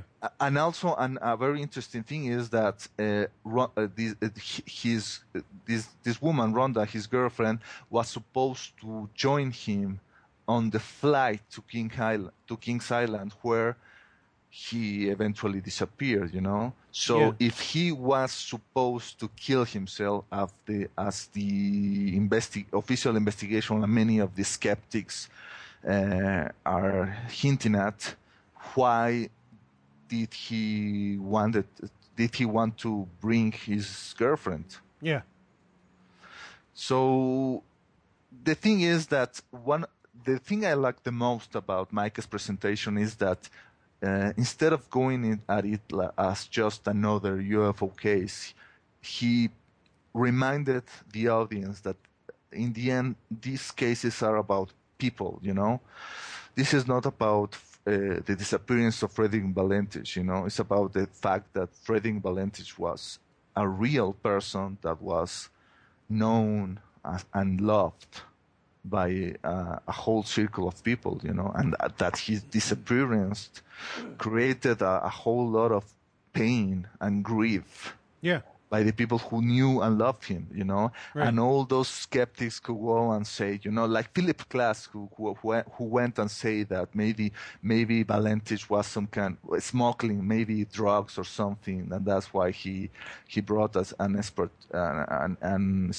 extra pair of, I don't remember the name in English. Anyway, so the idea is to remind people that Valentich was a real person, Yeah. I really like that about Micah's presentation. Right. Yeah, I like when people have a new presentation about an old case, either bringing up new information that sheds some light on it, or even bringing new information that solves it in a way that it's not mysterious at all. I don't really mind either way, but I welcome both, because then you can stop thinking about the thing. And if something like that, it's like, well, if somebody says, well, he was, if you know about that case, he was kind of depressed and he probably killed himself, and he's like, well, no, he didn't. Somebody talked to his girlfriend, and it is documented that he was not depressed, and he, everything you just said, and that keeps it open. And who knows what he saw? Who knows at all what he saw? But the fact that it keeps the question open, I think, is valuable. In a way that's not just like, oh wow, maybe there's maybe there's aliens coming in from other planets. That's I think a lot of these things go much deeper than that. Exactly, and Micah, if you talk to him, you know that he's become much more skeptic about the UFO phenomenon as years went on. Everybody does it, stays interested in it. Either that, or you turn into an idiot that nobody wants to talk to. But if you exactly, if you stay interested in it and engaged with it and intelligent about it and open to new information, you get kind of skeptical about it. I mean, you should be skeptical to begin with, but you get more questioning, and you get a little less accepting of the standard story from either side. Exactly. Which is good. That's what skepticism is. Yeah. Yeah, one of the things that I love the most about my relationship with Micah is that we both know that we don't have to agree 100% with each other's opinion, That's the best part. That's the best kind of relationship to have with somebody, yeah. Yeah, exactly. One of the things that, some of the things that Micah postulates on his books, I don't agree with them, entirely. And he knows about it, and that's okay, He doesn't care. He shouldn't. Yeah, exactly, I'm sure it's the same thing with you and Nick and Paul Kimball and Walter Bosley, that you respect each other enough to know, this... I like you, man. I respect you. I know that you're intelligent, but even though that you have presented your case, I still don't agree with it, and that's okay. Yeah. For whatever reason, and then exactly. and this is where a good discussion comes in, because if you're friendly with somebody, and you don't agree with them, hopefully, if you're good enough friends with them, and you're not a wuss, or you're not, what's the word? You have a strong enough opinion, but it can be changed with new information. That somebody that's friends with you that gives you new information may change your opinion. Exactly. I think that's one of the few times you actually have a chance to change somebody's opinion, is if you don't feel threatened by them, because you know that after you're finished, you're going to go out and have a beer later or whatever. Mm-hmm. And that's maybe, see, there's another deeper thing you say about going to these conferences, is that you can go there and disagree with people and maybe learn something, or they'll learn something from you. I don't think I've been to any of the conferences where I haven't had my opinions changed just at least a tiny little bit about something or other. Mm. Not a sea change where everything is like, oh my God, everything I've been looking at is a complete lie, but just... No, I think that kind of change happens afterward, The seed is implanted in your mind, and then you go look it up to yourself. Grow. You might go look it up yourself, Exactly. Yeah, little by little you see, oh, maybe I've been wrong about this all the time. That happened to me like 6 or 5 years ago when I started to read your posts on UFO mystics and would say, oh, what all this nonsense about consciousness and UFOs not necessarily being extraterrestrial vehicles, man. What the fuck is this? And then, little by little, I was dragged, maybe kicking and screaming, but then I was forced to change my mind about it. I think I might have got lucky because early on, probably within a few years after the books were released, and I'm dating myself, I was reading these books in the 70s when I was a little kid. I was reading John Keel and Jacques Vallée books in the 70s. And they were affecting me then. So when I got interested, and then I dropped it for a while. When I got interested again in the late 80s, I already had kind of an imprint or whatever you want to call it of maybe it's not, aliens coming here in structured craft from other planets. That was my main idea. But it was open to interpretation or change or whatever you want to call it. It was a soft opinion. It wasn't a real hard opinion. Yes, there's aliens coming here from other planets in structured vehicles. I don't think that's ever been my end all be all. It was my main opinion for a long time, probably up to possibly the late 80s, until I got into it again and started reading all these things. Like Rick Strassman's book came out then, and Dean Radin's book came out in the 90s, and who else? Keith Thompson had a book called Angels and Aliens, which people should read. That came out in the early 90s. These things started changing my mind a little bit more, and loosening it up. Not really changing it, just loosening it. Yeah. I mean, I think that's the main point, or the main aim of people in the 4TN world, to try to remain as fluid as possible, it's not the same of, like being like, changing your mind for whatever, say, oh yeah, I'm so, I don't have such a strong opinion that I'm just going to follow the crowd. It's not about that. It's just the crowd scares me. That's just the way I am. Even if I think they're right, they scare me. Yeah, I see myself as something of a contrarian. Whenever I see someone trying to enforce some kind of opinion, for whatever reason, I always choose, like the opposite side of it. Yeah, I just want to do it just to see what that offers. It may not be right. Mm-hmm. The thing I tell people, is, from my point of view, is if I see more than two people doing the same thing at the same time, I get very suspicious. There's 3 people standing around doing jumping jacks with funny hats on their heads. I get very suspicious and usually run after I find out what's going on, because it means there's a groupthink happening, and that really worries me. And what do you feel about your own, belief systems? I would like to think that they are open to amendment. How about you? Yeah, I mean, because of you and because of other people, I have tried to follow Robert Anton Wilson's maybe logic. Yeah. The idea that when he says, I don't believe in anything, but I have many suspicions. I think that's probably the healthiest attitude you could take if you want to immerse yourself in this field. Yeah, and it's coincidentally, if you read up on various forms of skepticism as outlined by the ancient Greeks, specifically, I can't remember the name of it, Zeticism. The idea of that is you purposely keep your opinions up in the air and not make a decision on something until there is just so much incontrovertible evidence that you can't you can't suspend your disbelief anymore. And that can last for your entire life if you want. Yeah, probably, because take for example the contactees, Yeah. Let's entertain the idea that they indeed were in contact with non-human entities, and they... Or somewhere or whatever. Yeah, for whatever. And they were told some type of information, and maybe at first, that information was true.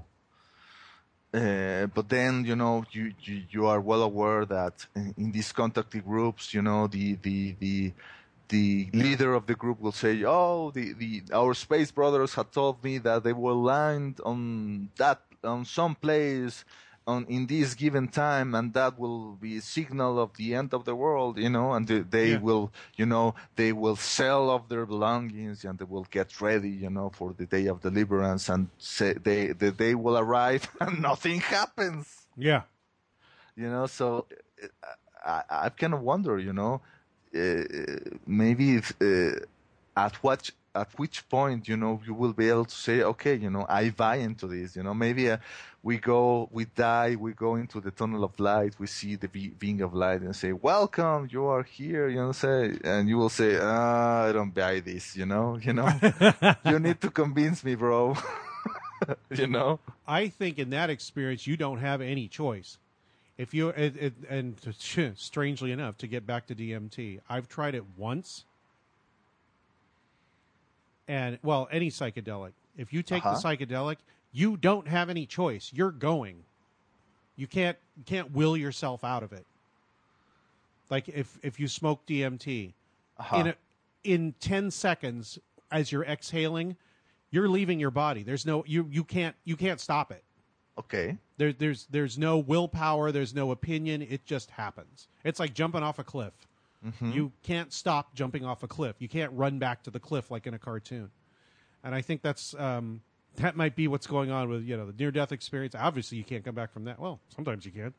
And the UFO thing and a lot of things. Once you are exposed to it, there's no going back. You just can't. There's no way to claw your way back through midair. And at the same time, I remember that one of the things that Terence McKenna kept repeating in his presentations is that whenever he went to the realm of the machine elves, the self-driven, jeweled balls, they will keep telling him, one of the, the reason that you've been able to come this far is because you don't believe in anything, that because you are such a skeptic is that you've been able to come this far. Huh. So, I don't know. I mean, I don't remember that part of it. That's fascinating. That's amazing. Yeah, I mean, I keep struggling about this idea of is believing, is seeing believing, or you need to believe first in order to see, which comes first. I think that what you said about the self-transforming machine elf things of McKenna makes a lot of sense. The fact that you won't imprint yourself on a belief system for or against opens that door up for you when it does happen. Because even when it does happen, I guess you can be skeptical about when you come back. In the middle of the experience, you can't do anything about it. Exactly. But when you come back to whatever this, as Mario called it, stateside consciousness, what you do with it, I think that is what you have control over. And it's like, I think if Penn and Teller had a psychic thing happen to them, like undeniable, they wouldn't remember it. It just would not be part of their. It was like what they say that the Central Americans, the Aztecs couldn't see, or whoever lived in the United States at the time couldn't see the ships. I think they could see the ships, but and they knew they were ships. But past that, they didn't know what the hell was going on with it. Mm-hmm. And if you formed an opinion about whatever the thing is going to be, or that it doesn't exist, or whatever, it'll just go right through you like nothing. Like people that have UFO experiences and they don't remember them for 20 years till somebody brings it up. It's just you had nothing to hold on to, and if you've got something you hold on to while everything's rushing by, that's all you're going to see is the thing you're holding on to. Yeah, exactly. And it's not like the aliens are deliberately, beaming some kind of forgetful laser in your brain, so they will be able to keep abducting you. The thing that David Jacobs and Bob Hopkins were we're Yeah. thinking about. It's just that you are just not able to grasp it in you're not able to put it in some kind of a mental box. You know, the experience is so overwhelming that you are only you have no choice but to discard it, or you will face complete obliteration. Yeah, somewhere I left a message on some board somewhere a long time ago, and I said, "Stranger than you can imagine is a stranger than you can imagine is a yes, it's a what's the word? It's an old idea, and people think it's they don't really think about it too much, but it really is true. There are a lot of things that are a lot stranger than you can imagine, and therefore it does not register with you, I think." Yeah, and if you try to register it, maybe it will destroy you, you know. That's coming back to the age-old religious idea of staring into the face of God, you know, and they tell you that that's something that normal people can do because it will, you know, consume you. Maybe it's not about something physical. It's just staring into the eternal now or something like that, you know, in your normal state of awareness, you know, is so overwhelming that your ego is not able to take it. Yeah.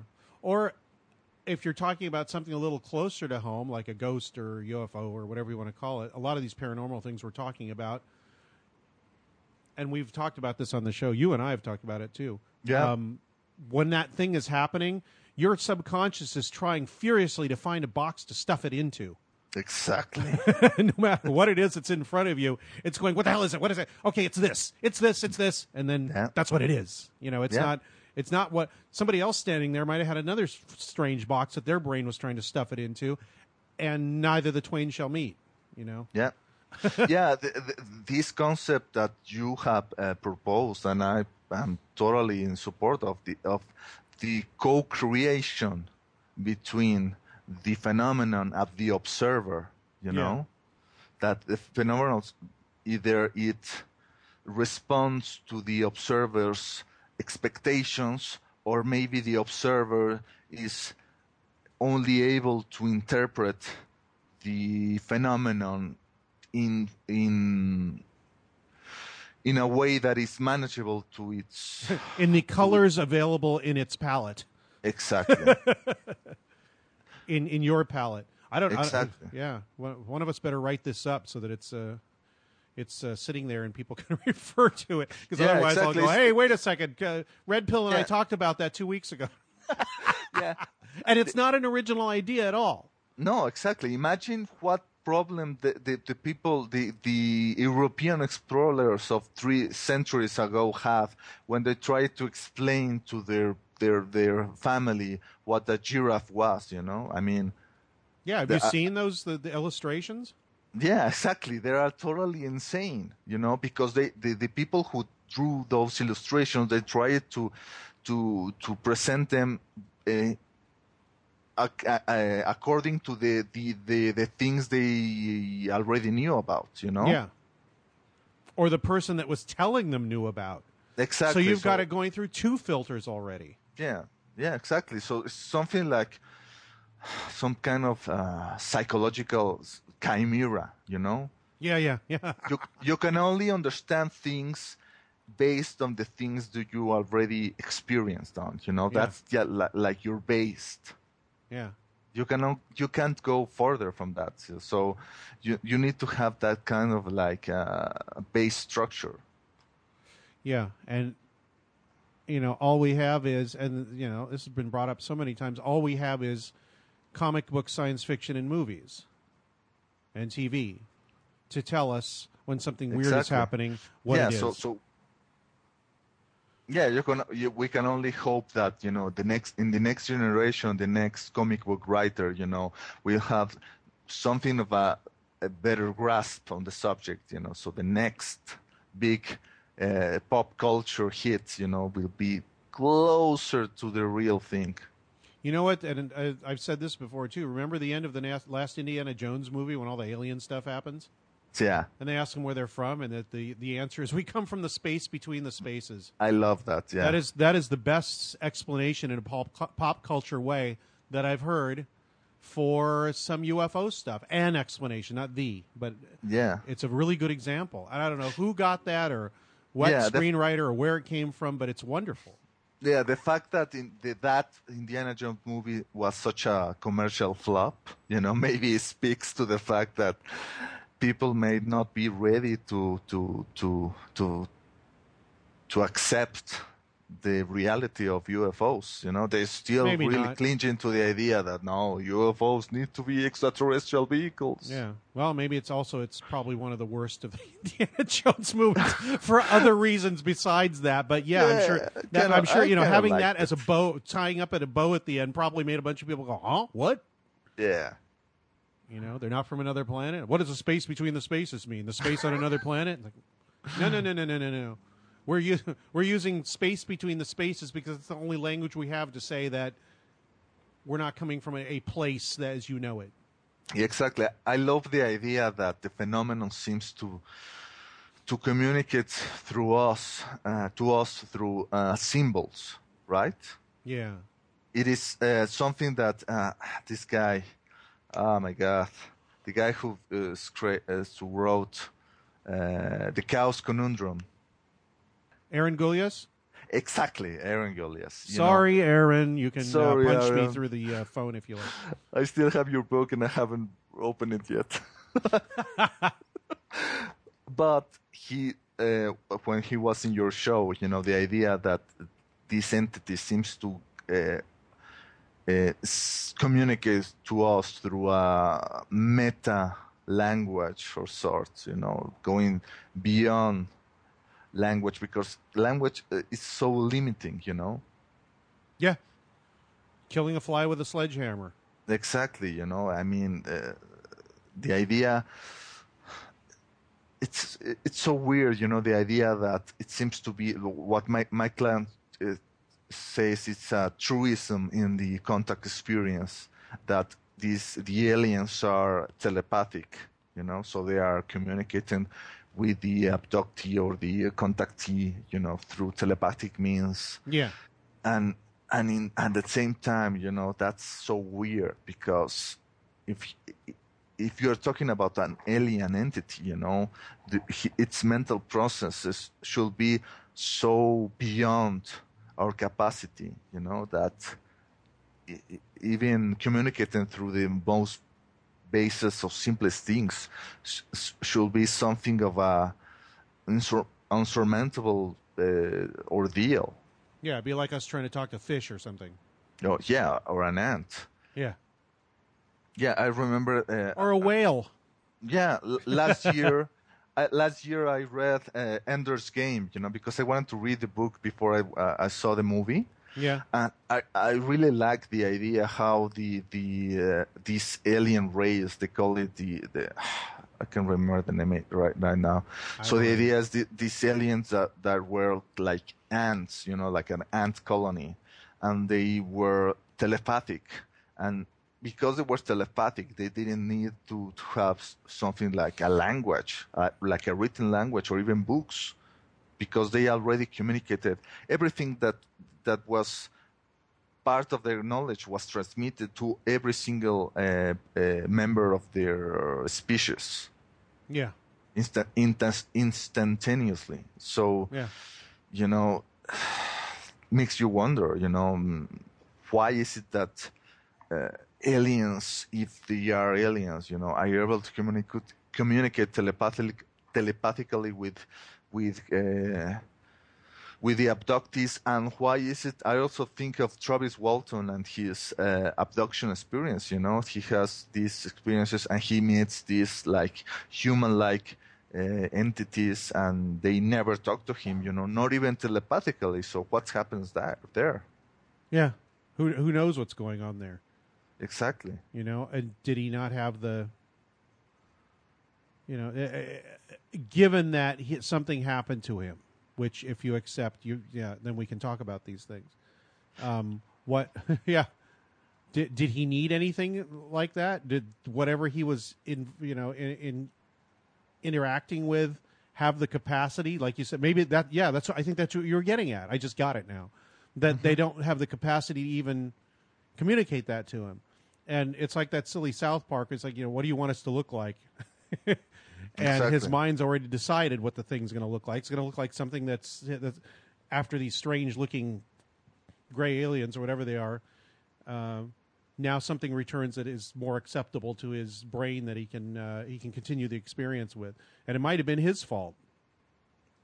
Yeah, like, for example, when people have the near-death experience, and a Christian will see the being of light as, they will interpret it as Jesus. Yeah. And a Muslim will interpret it as Muhammad.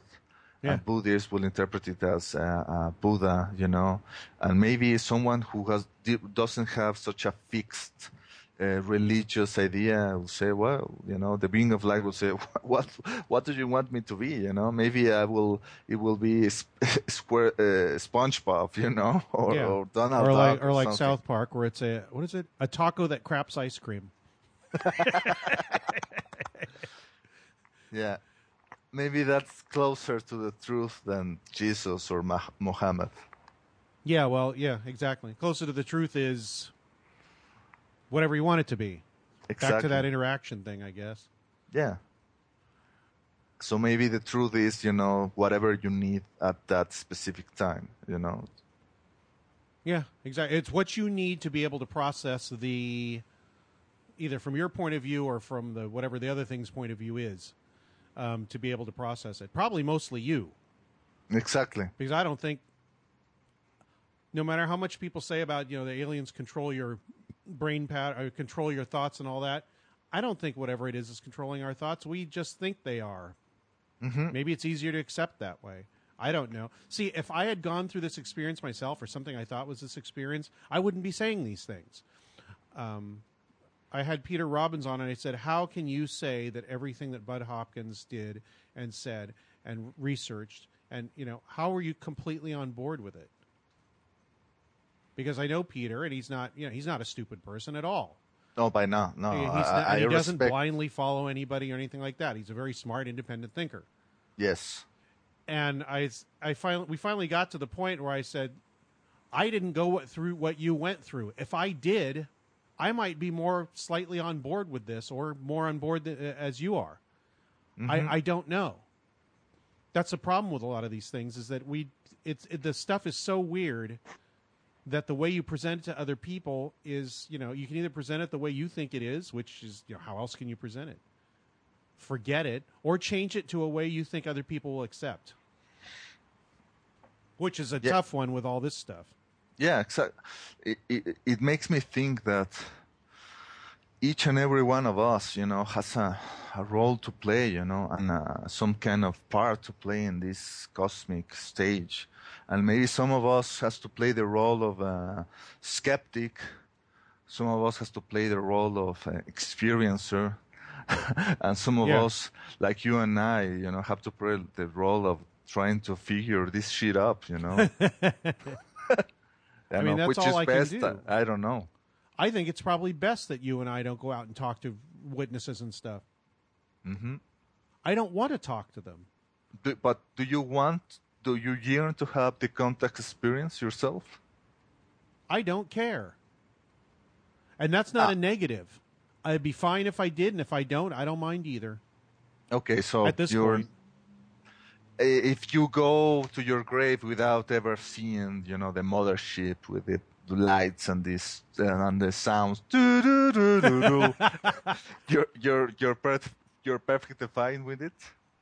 It would make me happier if I had some sort of inkling of what's going on, yes. But if I don't mind that much. I got a ton of other things I'm interested in, just like a lot of people. And that would, what it would be? Icing on the cake, maybe. Exactly. That it would be fine. It would be nice. It's a very wise attitude on your part, I feel. Because what are you gonna do? Force it? No. No.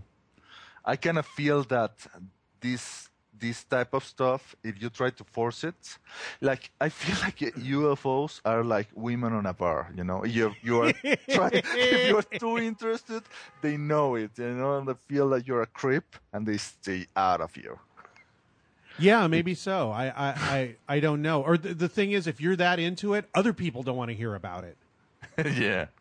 You know, even other people that are interested in the UFO thing, unless they're just as crazy as you. Exactly. In fact, I'm more interested in people that are hesitant about it than people that go whole hog. I mean, it's that contrarian thing we were talking about earlier that you mentioned. Yeah. I feel more comfortable with people who are still in that state of uncertainty. Yeah, what I would like to see is the UFO community starting to be less interested about what the U.S. government may or may not know about Yeah, screw UFOs. them. You know, I mean, Because they're fuck never them. going to tell you, and they Exactly. don't know. Exactly.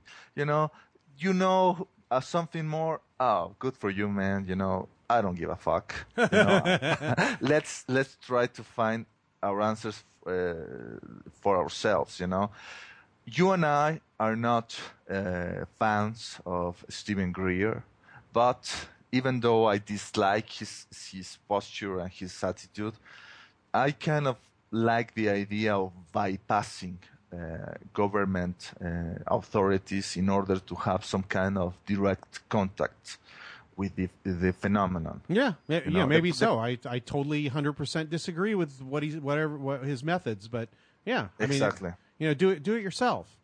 Exactly. The problem is that he put himself as the intermediary between, whatever people want to be in contact with, quote unquote, the aliens. Yeah. And Horrible ego problems. I've got them too. Almost everybody I know has them to some extent. Yeah. And time again, you see that in every kind of spiritual practice, the moment that ego goes involved, that's the moment that that everything goes. Yeah, the channel shuts off. Exactly. You stop learning, and information stops being information, and it just starts being some way to prop up the ego. Exactly. The thing is, the idea is to get rid of the ego. Yeah, and that's a really tough one for us.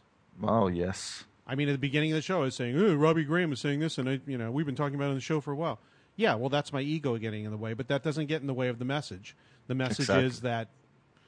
And probably, as we're almost concluding here, that people should take it upon themselves to delve into the mystery and not wait for Dad to say it's okay.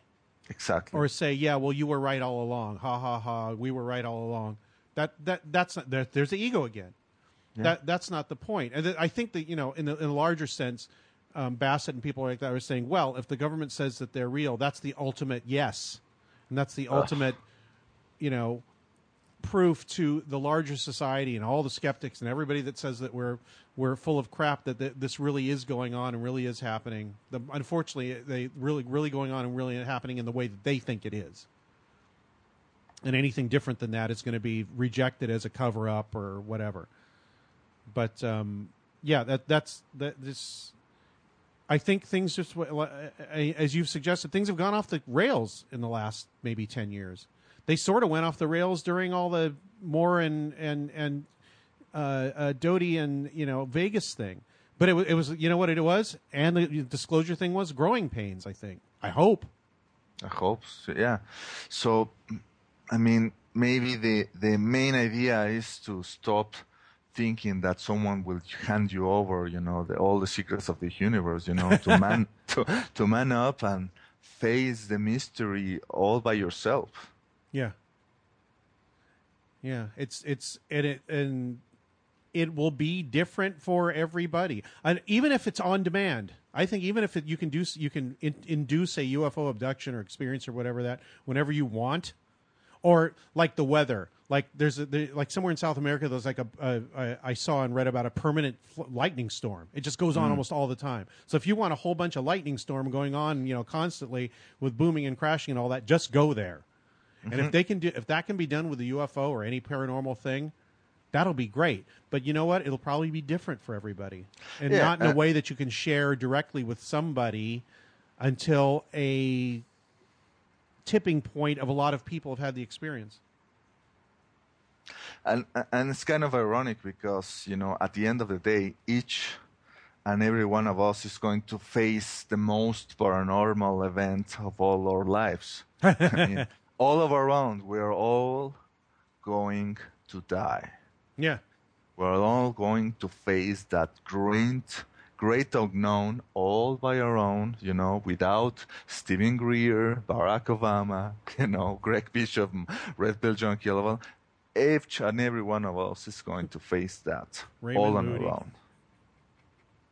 I said, or Raymond Moody. I don't know.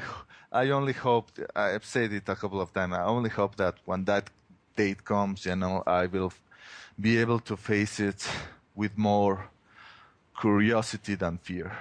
If I'm able to do that, then maybe I didn't blow it. I think most people are at the point where they know it's going to happen, if they are lucky enough to be that way, to have that happen in their life. They don't really fear it.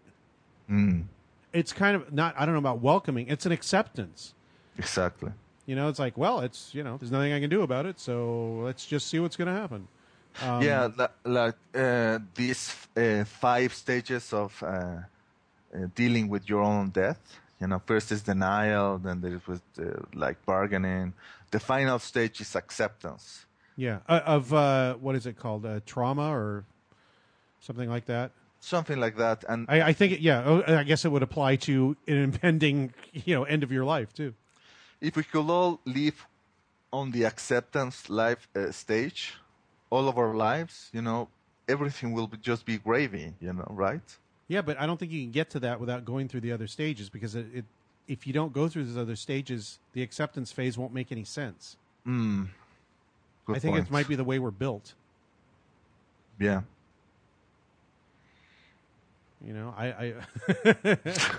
That's kind of, I was in a Buddhist class for a while when I got married in a Buddhist temple. We had this thing, it's like, well, why can't people be enlightened to begin with? Or why can't people be accepting or whatever, have the nirvana or whatever to begin with? Why can't they just be like that, like you are when you're born or whatever? Well, the point is, it doesn't make any sense unless you've taken the journey to get to that point. It doesn't make any sense the way our brains are wired. Yeah, and also something that I've been thinking about lately, that the idea is that you can't get enlightened if you don't get rid of your ego, because the moment that you are trying to get enlightened, you go through the meditation and all the practice and you say, oh, yes, I'm enlightened. You don't get enlightened with that, Yeah, that well, there's the biggest problem. The biggest problem with that was just saying "I" in the sentence. Exactly. The moment the I gets involved, that's when you lose it. That sounds like an old Alan Watts thing. I used to listen to Alan Watts a lot, and he said the student goes to the Zen master and says, "I am having a spiritual problem, and I would like to be able to not have this spiritual problem." And the Zen master says, "Who is asking this question?" Exactly. Yeah, it's something that I wanted to ask to Graham Hancock, because he's written these novels about the Spanish conquest of Mexico. Who is this? I'm sorry. Right? I missed Graham Hancock. Oh, okay. So he's taking a very, what you might call a Gnostic view of the Spanish conquest, the idea that both the Aztecs and the Spaniards were deceived by this demonic entity, that will appear as the war god Huitzilopochtli to Emperor Moctezuma in the Aztecs, and the Saint Peter to Hernan Cortés in his dreams, So it's a very Gnostic idea that this whole world is something of a prison, that was constructed by this demiurge and his minion, the archons, in order to keep the mankind enslaved, right? So that's kind of the Gnostic mindset. But at the same time, Graham Hancock has become something of the greatest advocate for psychedelics and the idea that when you take ayahuasca, one of the first things that these plant teachers teach you is that this world is something of a paradise. This world is the perfect world, right? That we don't have to go to another realm in order to experience bliss because we are already living in the perfect world. Something that, do you know who Duncan Trussell is? I've heard that name. Yes. Okay, so Duncan Trussell is a comedian who is is a follower of this guy Ram Dass, who is a spiritual teacher and something. Richard Alpert, who was a psychedelic researcher at Harvard with Leary. Exactly, and Ram Dass, went to India and met this guy who supposedly was this enlightened master, a guy who named Maharaji. And the idea is that this guy, Ram Dass, became convinced that this guy, Maharaji, was an enlightened being. And later, Ram Dass learned about, for example, the hunger, the famine that was happening in Bangladesh, all the children that were dying of hunger. He wanted to do something about it, trying to see how he might be able to help them. And when he told that to Maharaji, this guru, this enlightened being told him, don't you see, Ram Dass? It's all perfect. And to someone like us, to say something like that, the idea of children dying of hunger, will say, this guy is an asshole, right? Yeah. But maybe to people who are in such a state of, of clearness or awareness, maybe they are able to perceive that everything is the way it's supposed to. So that's what I wanted to ask to Graham Hancock, So which is it, Is this world a prison created by maybe some kind of interdimensional entities that are trying to enslave mankind, something like in the Matrix, Sure, if you want a downer universe, sure. Exactly. Or is this just like the perfect world and we humans are just too thick-headed in order to realize it, which is what, Yeah. What do you think? What do I think it is? Yeah, is this a perfect world or is this a prison? I hate to say it because it sounds so new agey and glib, and it's probably what you make it, because it comes down to your personal experience of things. After all, everybody you've talked to, and everything you've learned, and everything you've opined, and everything all the changes that you've gone through, it comes down to the person's view and attitude. And there is an external reality, which includes everything, the starving kids and suffering and bliss and everything. But it's up to you to vote as to how you want to experience that. I think that's what I've come to now. I mean, a lot of that comes from Wilson. A lot of it comes from Leary and Graham Hancock and all the even people like Valet and Greg Little and you and Micah and all this. All this comes into play into what my opinion is. Nick, Paul Kimball, everybody. It's the Wilson thing, the loser script or the winner script. Yeah, I mean, and if you think things are good and you can keep learning, that's what'll happen. If you think things suck and everything's terrible and you shouldn't be alive, and the world's terrible, that's the world you live in too. But if you take a Buddhist middle path or the middle way or what's that called? There's a Western occult version of that too. Israel Regardie wrote a book about it. But if you take that middle way, you do what you can in the way that you can, and understand what you can, and accept what you can, and and keep living, and try not to get too excited or too lethargic or whatever you want to call it. A middle path, maybe, is the best answer. My own personal answer to that question is that yes, in the end, this is the perfect world, and it is so great to be embodied in this kind of existence in which we can experience so much pleasure and also so much pain. So the idea is that if there is a prison, the prison was put inside of our own minds, right? Yeah.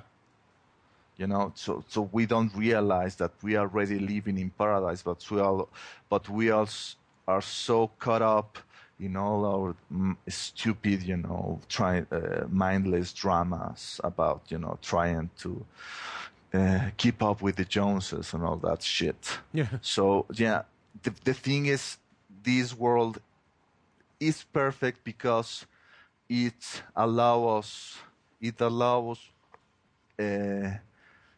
entities like us to evolve. That's the perfection in this world. Many spiritual practices call about the idea that in a perfect state, things are just the way they are. So this is like aspect of static. In this world, things are able to have the chance to evolve. So that's the chance that we humans have to grasp. That's the gift that we are given in this world. The chance to evolve, to grow, to become more than we already are. Yeah, that we have that choice. Exactly. So that's, to me, that's the perfection of this reality is, yes, there is suffering, there is pain, there is darkness, but there is also a chance to become more and to grow and to evolve. That's the perfection embedded in this lifetime. Oh, so the perfection, reality. The perfection is the freedom. Exactly. But you have to give that. You have to give it to yourself. Yeah. You have to be in position to realize you have that. Yeah. Yeah. And it's not easy, So you are dealing with a winner's script, as it's called, because you basically said yes, it is perfect, and you have to avail yourself of that. Yeah. You have to you have to take it all, the good and the bad. Yeah. The pain and the suffering and the joy. Trying to back away from pain and not have any pain or any problems in your life. It's never going to work. You can't. Exactly. That's that's striving for. That's what's it called? That's you're trying. That's the opposite of trying to be happy. You're trying to keep bad things away from you. No, it's not. It's the same thing, actually. Our society is so against pain and suffering. For example, I'm a designer, right? I once read a catalog published by Herman Miller. This company that produces office furniture, and I remember something that was written in that catalog. The Herman Miller idea of comfort. Comfort is the absence of awareness, right? And on one way, it makes total sense. What is the most comfortable shoes that you could buy? The shoes that you won't feel you are wearing. Exactly, right? The most comfortable chair that you will sit on is the one that you will sit 6 hours straight, and you don't really feel any discomfort. The problem is that when you extend and try to pursue that in every single aspect of existence, right? Then comfort becomes something else. Comfort becomes numbness. Yeah. And I think that is the problem that our current civilization is facing. We're trying to become detached of existence. We're trying by trying to be comfort. In some podcasts say that. In some podcast I listened to some time ago, someone said we mistook comfort for happiness. Yeah. And I think that was the folly of our own civilization. The idea that in our pursuit for comfort, we thought that was just the whole meaning of existence.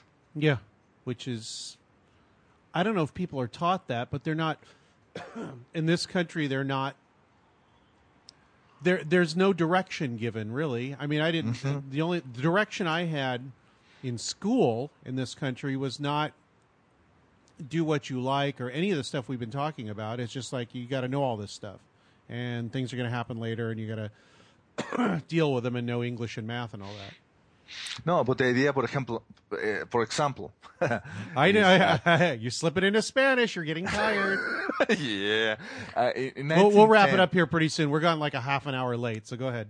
Don't worry. In 1910, for example, think about what their idea of an automobile. You know, the Model T. Yeah, it was still something that was without a hood. You know, if you go 10, 20 miles per hour, you will still have, you know, the whole thing, the wind, you know, hitting on your face. You know, you will still be in some way connected to the landscape, right? So, in 2010, the ideal concept of a car for the American people, or for whichever people, was the Humvee, you know? It's becoming like an extension of your living room, right? Like the idea or worse, an extension of your ego.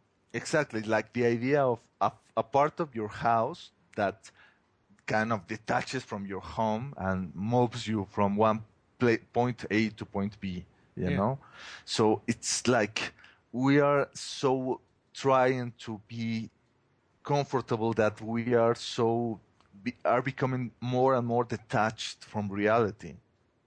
Yeah, so, I don't know what, you know, the reality now is different than the reality 10 years ago or 20 years ago or, you know, when I was a kid. I don't even remember what the reality was like when I was a kid. I vaguely remember. You know, you had to watch TV. When you watched TV, you couldn't just watch whenever you felt like it and have things pick up for you. You know, I did not. You couldn't get a bet settled immediately by looking it up on Wikipedia. So you know, what does that leave us with? It's you know. Let me tell you something. You know, when you were a child, were you aware of the idea of gated communities? I don't think we had them. Exactly. At least I wasn't aware of it. I guess there were some, but this was San Diego in the 70s. So yeah, but nowadays, you know, that's like the highlight of, you know, or the thing that people strive for, you know, to have if you are, you know, trying to make a living, you know, to live in one of those gated communities in which you will be like protected, you know, from the outside world. Yeah, it's like going back to a feudal system in which you are, you know, you have some kind of a moat, you know, keeping you away from the hordes, you know, the Huns that are going to come and pillage your village. What I think is really funny as you're saying this is, I remember I used to have to be told to come in the house. Now kids have to be told to get out of the house. No, that is so true, man. I mean, you know, people are saying about, you know, oh man, the new generations are so, the problem is with the overweight and all. Yeah, that's because, you know, the moms prefer to have their children playing inside their homes, you know, playing with a video game system or whatever, instead of worrying about having them children playing outside. Yeah. Well, maybe a lot of them have to work, and that keeps them from having to worry about it. So there's other factors at play here. Yeah. So, which I don't sucks. I mean, now we're getting on a downer, man. But you know, getting it back to the UFO and paranormal and all that, there are a few. My wife works as she's a children's librarian. And she says there's still kids, not a lot of them, that come in and they want to learn about stuff. And some of them, she says the weirdest and smartest ones, it seems like, they want to know about cryptozoology and ghosts and UFOs. Ah, beautiful. And she's like, where can we learn about that? And they're not looking it up online. They want to like read books about it. Some of them. Yeah. Yeah, I remember the time when I was a little child, and I found books about UFOs in my uncle's library or something like that, And that's the kind of things that could really bear your life, the path of your life at the right moment. Yeah. My dad told me get any book you want out of the library, and I just ended up reading all the UFO and paranormal books. I don't know why. I didn't read any other. I read a few of the other books. I read like books about airplanes and stuff, and I think Native Americans and some other stuff when I was probably 6, 8, 10 years old. But 95% of the books I read were just about weird stuff. So Ripley's Believe It or Not, Guinness Book of World Records. I read those entire books. Let me ask you something. Did your father ever have a book about UFOs on your home? Nope. Nothing. Not a one. Wow. He's totally skeptical about it. Not almost dismissive, but not dismissive to the point where he would discourage me from it. He said that's fine, and he'd discuss it with me and present me a very skeptical viewpoint, and we'd leave it there. He didn't try to convince me of his point of view. He just said, think about these things. Interesting. Yeah. We don't talk about that stuff anymore. He's 84 now, and he can still talk to me, but we ended those discussions many years ago. However, we talk about other things now and have very deep discussions about them. But the thing is that, I think that's the point I was trying to make, is that I was exceedingly lucky where I had a parent that said, go and find out stuff on your own, and I'm not going to tell you how to think about it. Very interesting. I mean, I was also lucky, man. My parents... Or not what to think about it. He told me, he suggested how I should think about it, but he didn't tell me what to think about it. Exactly, yeah. My parents never tried to beard or try to lead my way of thinking. They were really very encouraging. Whenever I wanted to buy some kind of UFO books, they will be very accommodating in giving me the money to buy them. I think they're just happy you're interested in something. No, I think they already knew. No, I think that my father would have been more happy if I had been more interested in something like sports or something instead of books. Yeah. I remember my father trying to bring some kind of a soccer ball, in the house, and I say, "What the fuck is this?" I never had that forced on me. I was put in Little League for like 3 seasons, and I lost interest in it. And they said, "Okay, you don't like it. We'll try something else." No, man, you were so lucky. I remember my father is... I had bad eyesight. That's why I didn't like it. I know that I disappointed him so much in the fact that I was never be able to support him as some kind of soccer star. El Chicharito or something like that. Yeah. Well, that's okay because you've ultimately got to do what you wanted. Yeah. Not that, it's not where like, God, you could have been so much better. It's like, what, in your image? Yeah, I mean, my father... So many people have parents like that, and it's terrible. I mean, maybe not so much now, but people probably up to 10 or 12 years ago, maybe still, but, I can see a lot of problems with people's, personalities when I can see their parents still yelling at them about something. Yeah. Even though they're in their 30s, 40s, 50s, whatever. Yeah, the phenomenon of the tiger moms. Yes. Yeah, I had one too, but luckily I got out of San Diego and went up to L.A. to go to school, so I was not under her influence anymore. Oh. Because she was telling me to do this and that, and you got to do, be a lawyer or a doctor or something lucrative. And as soon as I left home, I just stopped. I didn't even care anymore. I mean, I still carried it with me, but I didn't have the pressure on me anymore. And when I went to school, I majored in art history. That's not very useful. Yeah, exactly. My father always resented me the fact that I decided to study this industrial design instead of engineering.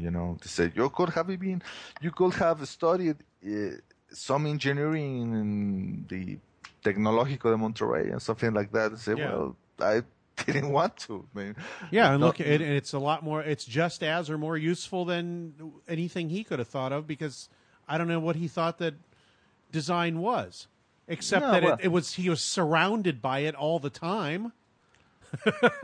No, the problem is that in the end, maybe I shouldn't have studied design. Really? I don't know. I like the idea of studying design because I felt it was something comparable to the Renaissance idea of knowledge. People like Leonardo were engineers and artists and scientists all at the same time. Yeah, I really felt appeal to that concept. The problem is that in Mexico, design is something of something that is unheard of and nothing that is sought by companies. Well, anyway, so the idea is that I could have studied engineering. I could even have studied, something like medicine or something like science. But I wanted to combine my passion for science and my passion for art. I thought that could have been accomplished through design, but in the end, that wasn't the case. That's okay. I'm working in video post-production, and it was not my dream when I was a kid. And I don't have any great love for it. I don't care, but it's bearable and occasionally interesting. And it allows me to do these things like we're doing right now and not starve to death. Yeah, exactly. Now if I could just go and try to, my dream is to go to my boss and say, you know what, maybe I don't want to come to work on Fridays. Yeah. So I may be able to read more of the pile of books that keep piling up here in my room, every time I go to Paradigm Symposium, and try to write more of the things that I want to write about on my blogs, maybe a future book or whatever. Yeah. So well, that's my dream. Yeah, pick something and become obsessed with it. Exactly. That's the only way you can get anything done is to get anything, writing or anything, is get obsessed with it. And it's really hard for a lot of people. It's hard for me now to get obsessed with something. Do you know what would finish it faster than anything else? If I got fired from my job. Okay, so now I'm going to wheel myself to use my 5D energy to get you kicked out of your job. Yeah, well, that would last for, I don't know. The last two times I was laid off, not fired, but I was laid off. I was laid off for like 10 months and 11 months in separate occasions. I got a lot of stuff done in those times. I rebuilt my website. I started doing the show again, all kinds of other stuff. So otherwise, these things come very slowly. And also, I've gotten married since. I've been married 6 years. We just had our anniversary yesterday, but I've been married Thank you. I've been married 6 years, and being married slows things down too. Not, I don't regret it, of course, but you have to spend time with your person because that's why you're married, and you want to. So exactly, and that takes away time from it too. So the thing is, I have to get obsessed and make time. That's that life, that experience, that enjoying is part of the work, That's part of the things that you need to have in order to be part of the input that will be placed later in your writing. Yeah, and that's the other thing, and you know this probably well too. If you want to write something, you're gonna have to keep notes on things. Like I hear something interesting, and I'm at pains sometimes to just write it down. Yeah. I installed this Evernote app in my phone and my tablet and my laptop, in the hope that maybe sometime it will be useful. I have well, start doing it then, because it's just, if you hope that it's going to happen, it'll just sit there. Exactly. If you do it, it's like a snowball. Yeah. It gets bigger and bigger, and if you're lucky, it turns into an obsession. Yeah. The idea is you have to realize, it's not going to be as perfect as you would like to be. You would like it to be. Oh, it's never going to be. It's not. Yeah. And then, you just have to, let it out, Yeah. The thing, if you write something, anything, and you know this, it's just, I used to obsess over it and, and change things while I was writing it and, go back in the last sentence. Yeah. The point is, it's just, like you just said, get it all out there, and then, go back and look at it after you've gotten it all out there, that chapter or a couple of paragraphs or whatever. Yeah. I have to do that.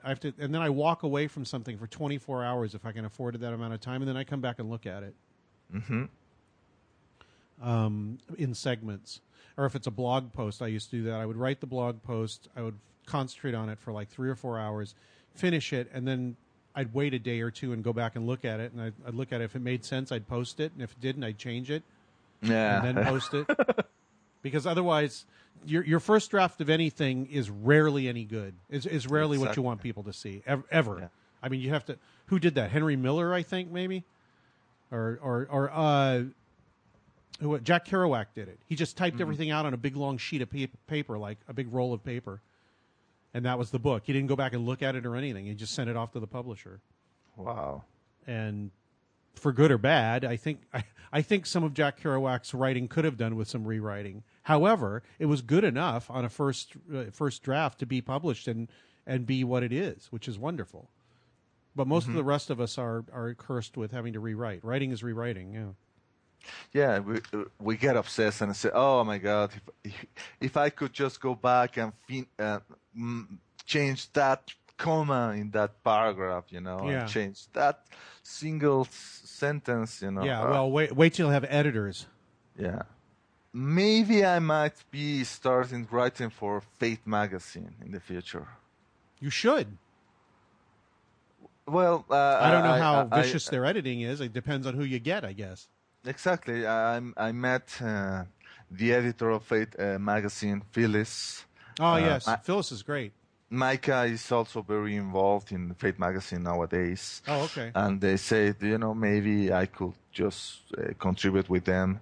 And I might just do that, I have a bunch of ideas that I want to write about. If only I can find the right smartphone app that stretches the length of day from 24 to maybe 30 hours a day.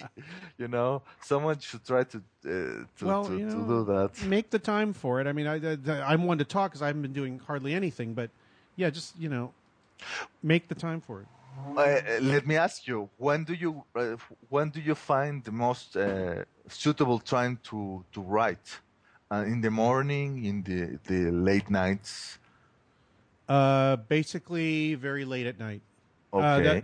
That was my habit when I was writing a lot, because it is quiet, nobody bothers me, and I don't have a chance to go out and do anything because nothing's open. I have no excuse. Mm-hmm. And like I said, nobody's awake. I'm the only. So I did most of my best. Where I thought things were working real well between like midnight and 3 or 4 a.m. Okay. Oh no, but that's kind of tough. Well, that was me. And then for a Project Beta, that as the deadline approached, I had a really cool shift where I worked Friday, Saturday, and Sunday. So Monday, Tuesday, Wednesday, Thursday, I went down to my parents' house in San Diego, and I was left alone in my bedroom with my computer. And all that happened is twice a day, my mom would say, "Come and eat." And that was perfect because I was basically and the internet was very slow or non-existent at that point down there, and I didn't have an excuse. I couldn't go messing around on the internet because there wasn't any. Exactly. So that was also a perfect, and I wrote 10 hours a day for weeks at a time, just to get the damn thing done at the end. Yeah.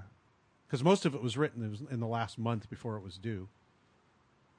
Half of it, probably a third of it was written before that. In the last month or two, the rest of the 2/3 was written, and then and rearranged and rewritten and edited and all that by me. And then it went to Patrick Quige at Pair Review Pocket, and he changed almost nothing. I think he didn't change anything. He didn't change a word, which was really nice. He had me change the order of 2 chapters. And he also suggested at the beginning, write it like a story. Tell a story from beginning to end. And he was right. He said, imagine you're writing, because people buy things for movies, but said, imagine you're writing a movie about it. So I had to think about it in cinematic terms. That's why the opening sounds like the opening of a movie. Yeah. Because Patrick said, make it sound like a movie. And he was right. He was totally right. I remember one of the best books I have read in this subject is Mutants and Mystics by Jeffrey Kripal. And he points the idea that these kinds of phenomena are better understood from a narratively point of view rather than an empirical point of view. At the end of the day, these are all stories. Yeah, well, one of my favorite sites is Albert Rosales' site, The Humanoids, because all it is like thousands of little stories. Exactly. And it's beautiful. Yeah, people say, oh, well, maybe he shouldn't just, accept all those stories because maybe some of those are, focuses on all that, But I kind of like the idea that he just keeps them all in one site, unfiltered. Yeah, unfiltered. Right? That's the best thing he could possibly do, and he's been on the show and told me his reasoning for it, which is I don't want to filter anything because he thinks it would be a bad idea. Exactly. I don't even think he gave an explanation for it, and he doesn't have to because there isn't really one, except for that if you start filtering stuff, you might miss some cool stuff. Yeah, and if somebody's using it as a database, if you filter them, oh, that's not important. It could be one of the most important things ever, even though there's only 2% truth in it. Yeah, that was exactly what Jacques Vallée told George Knapp when he tried to propose the idea of creating this kind of worldwide database of UFO cases. What did he say? What did Vallée say? The idea of if we start to try to, filter out, the cases that we feel, oh, this is just not important. This might be just bullshit or some kind of. Who made you the reality judge? Exactly. If you start to do that, you might just be, like you said, missing out.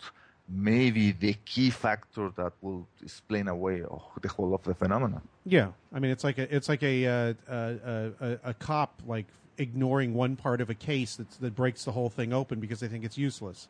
Exactly. Well, that doesn't fit in with what we think it should be. Well, if you followed it,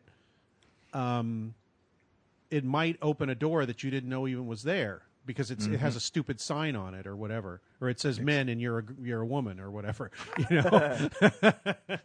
Yeah, the greatest thing about the UFO phenomenon is that it continuously challenges your little neat concept of reality.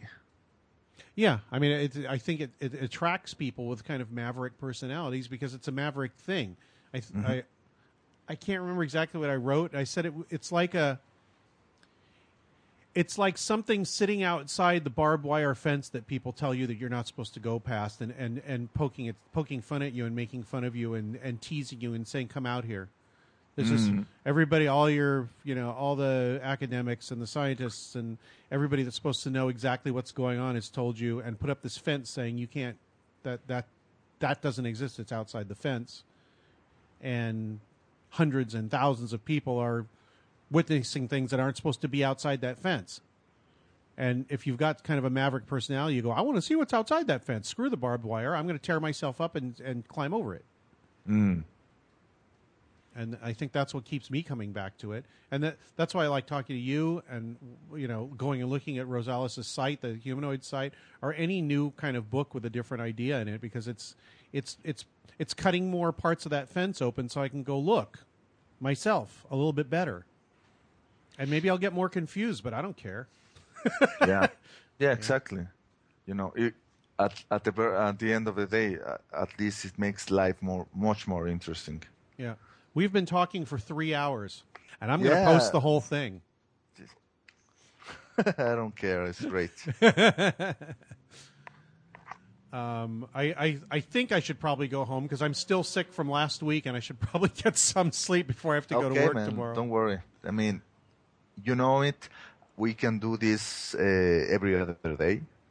Yeah, we can. I mean, I don't think we probably went over some of the same stuff we went over in the last couple of shows when you were on, but I don't think so. I think most of it is other stuff. In fact, we got into questions of, life, the universe, and everything that we didn't really talk about last time, and I enjoy it because it has a bearing on the UFO and paranormal stuff. It definitely does. Yeah, exactly. And both of us have changed in the last, 10 months or so. Yeah. Yeah, what I need is to try to find a way to have you and Paul and Adam, right, speak in the same kind of event. Well, I'll talk to Micah. I thought that was going to happen last time, but I don't have a book coming out, so I don't know. I'll come back and do my ufology needs to be killed speech, but I think that's already been repeated by other people. That was the last talk I ever gave, and I think it was a good reason for it. I'm going to draw my magic sigil somewhere. I'm going to kind of wheel my intention in order to bring you all inside the same venue.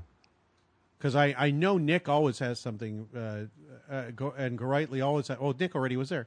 Golightly always has something good to say and something new to say, and I can be made to. I think that you and Paul and all of you have something very, very important. Oh yeah, and Paul to say. too. Bring Paul over there to make everybody get up and start throwing things. Exactly, because he'll make them do it, and there will be a good reason for it. Mm-hmm. And the people who attend the Paradigm Symposium will be very open to the things you have to say, even if people might not agree 100% entirely to it.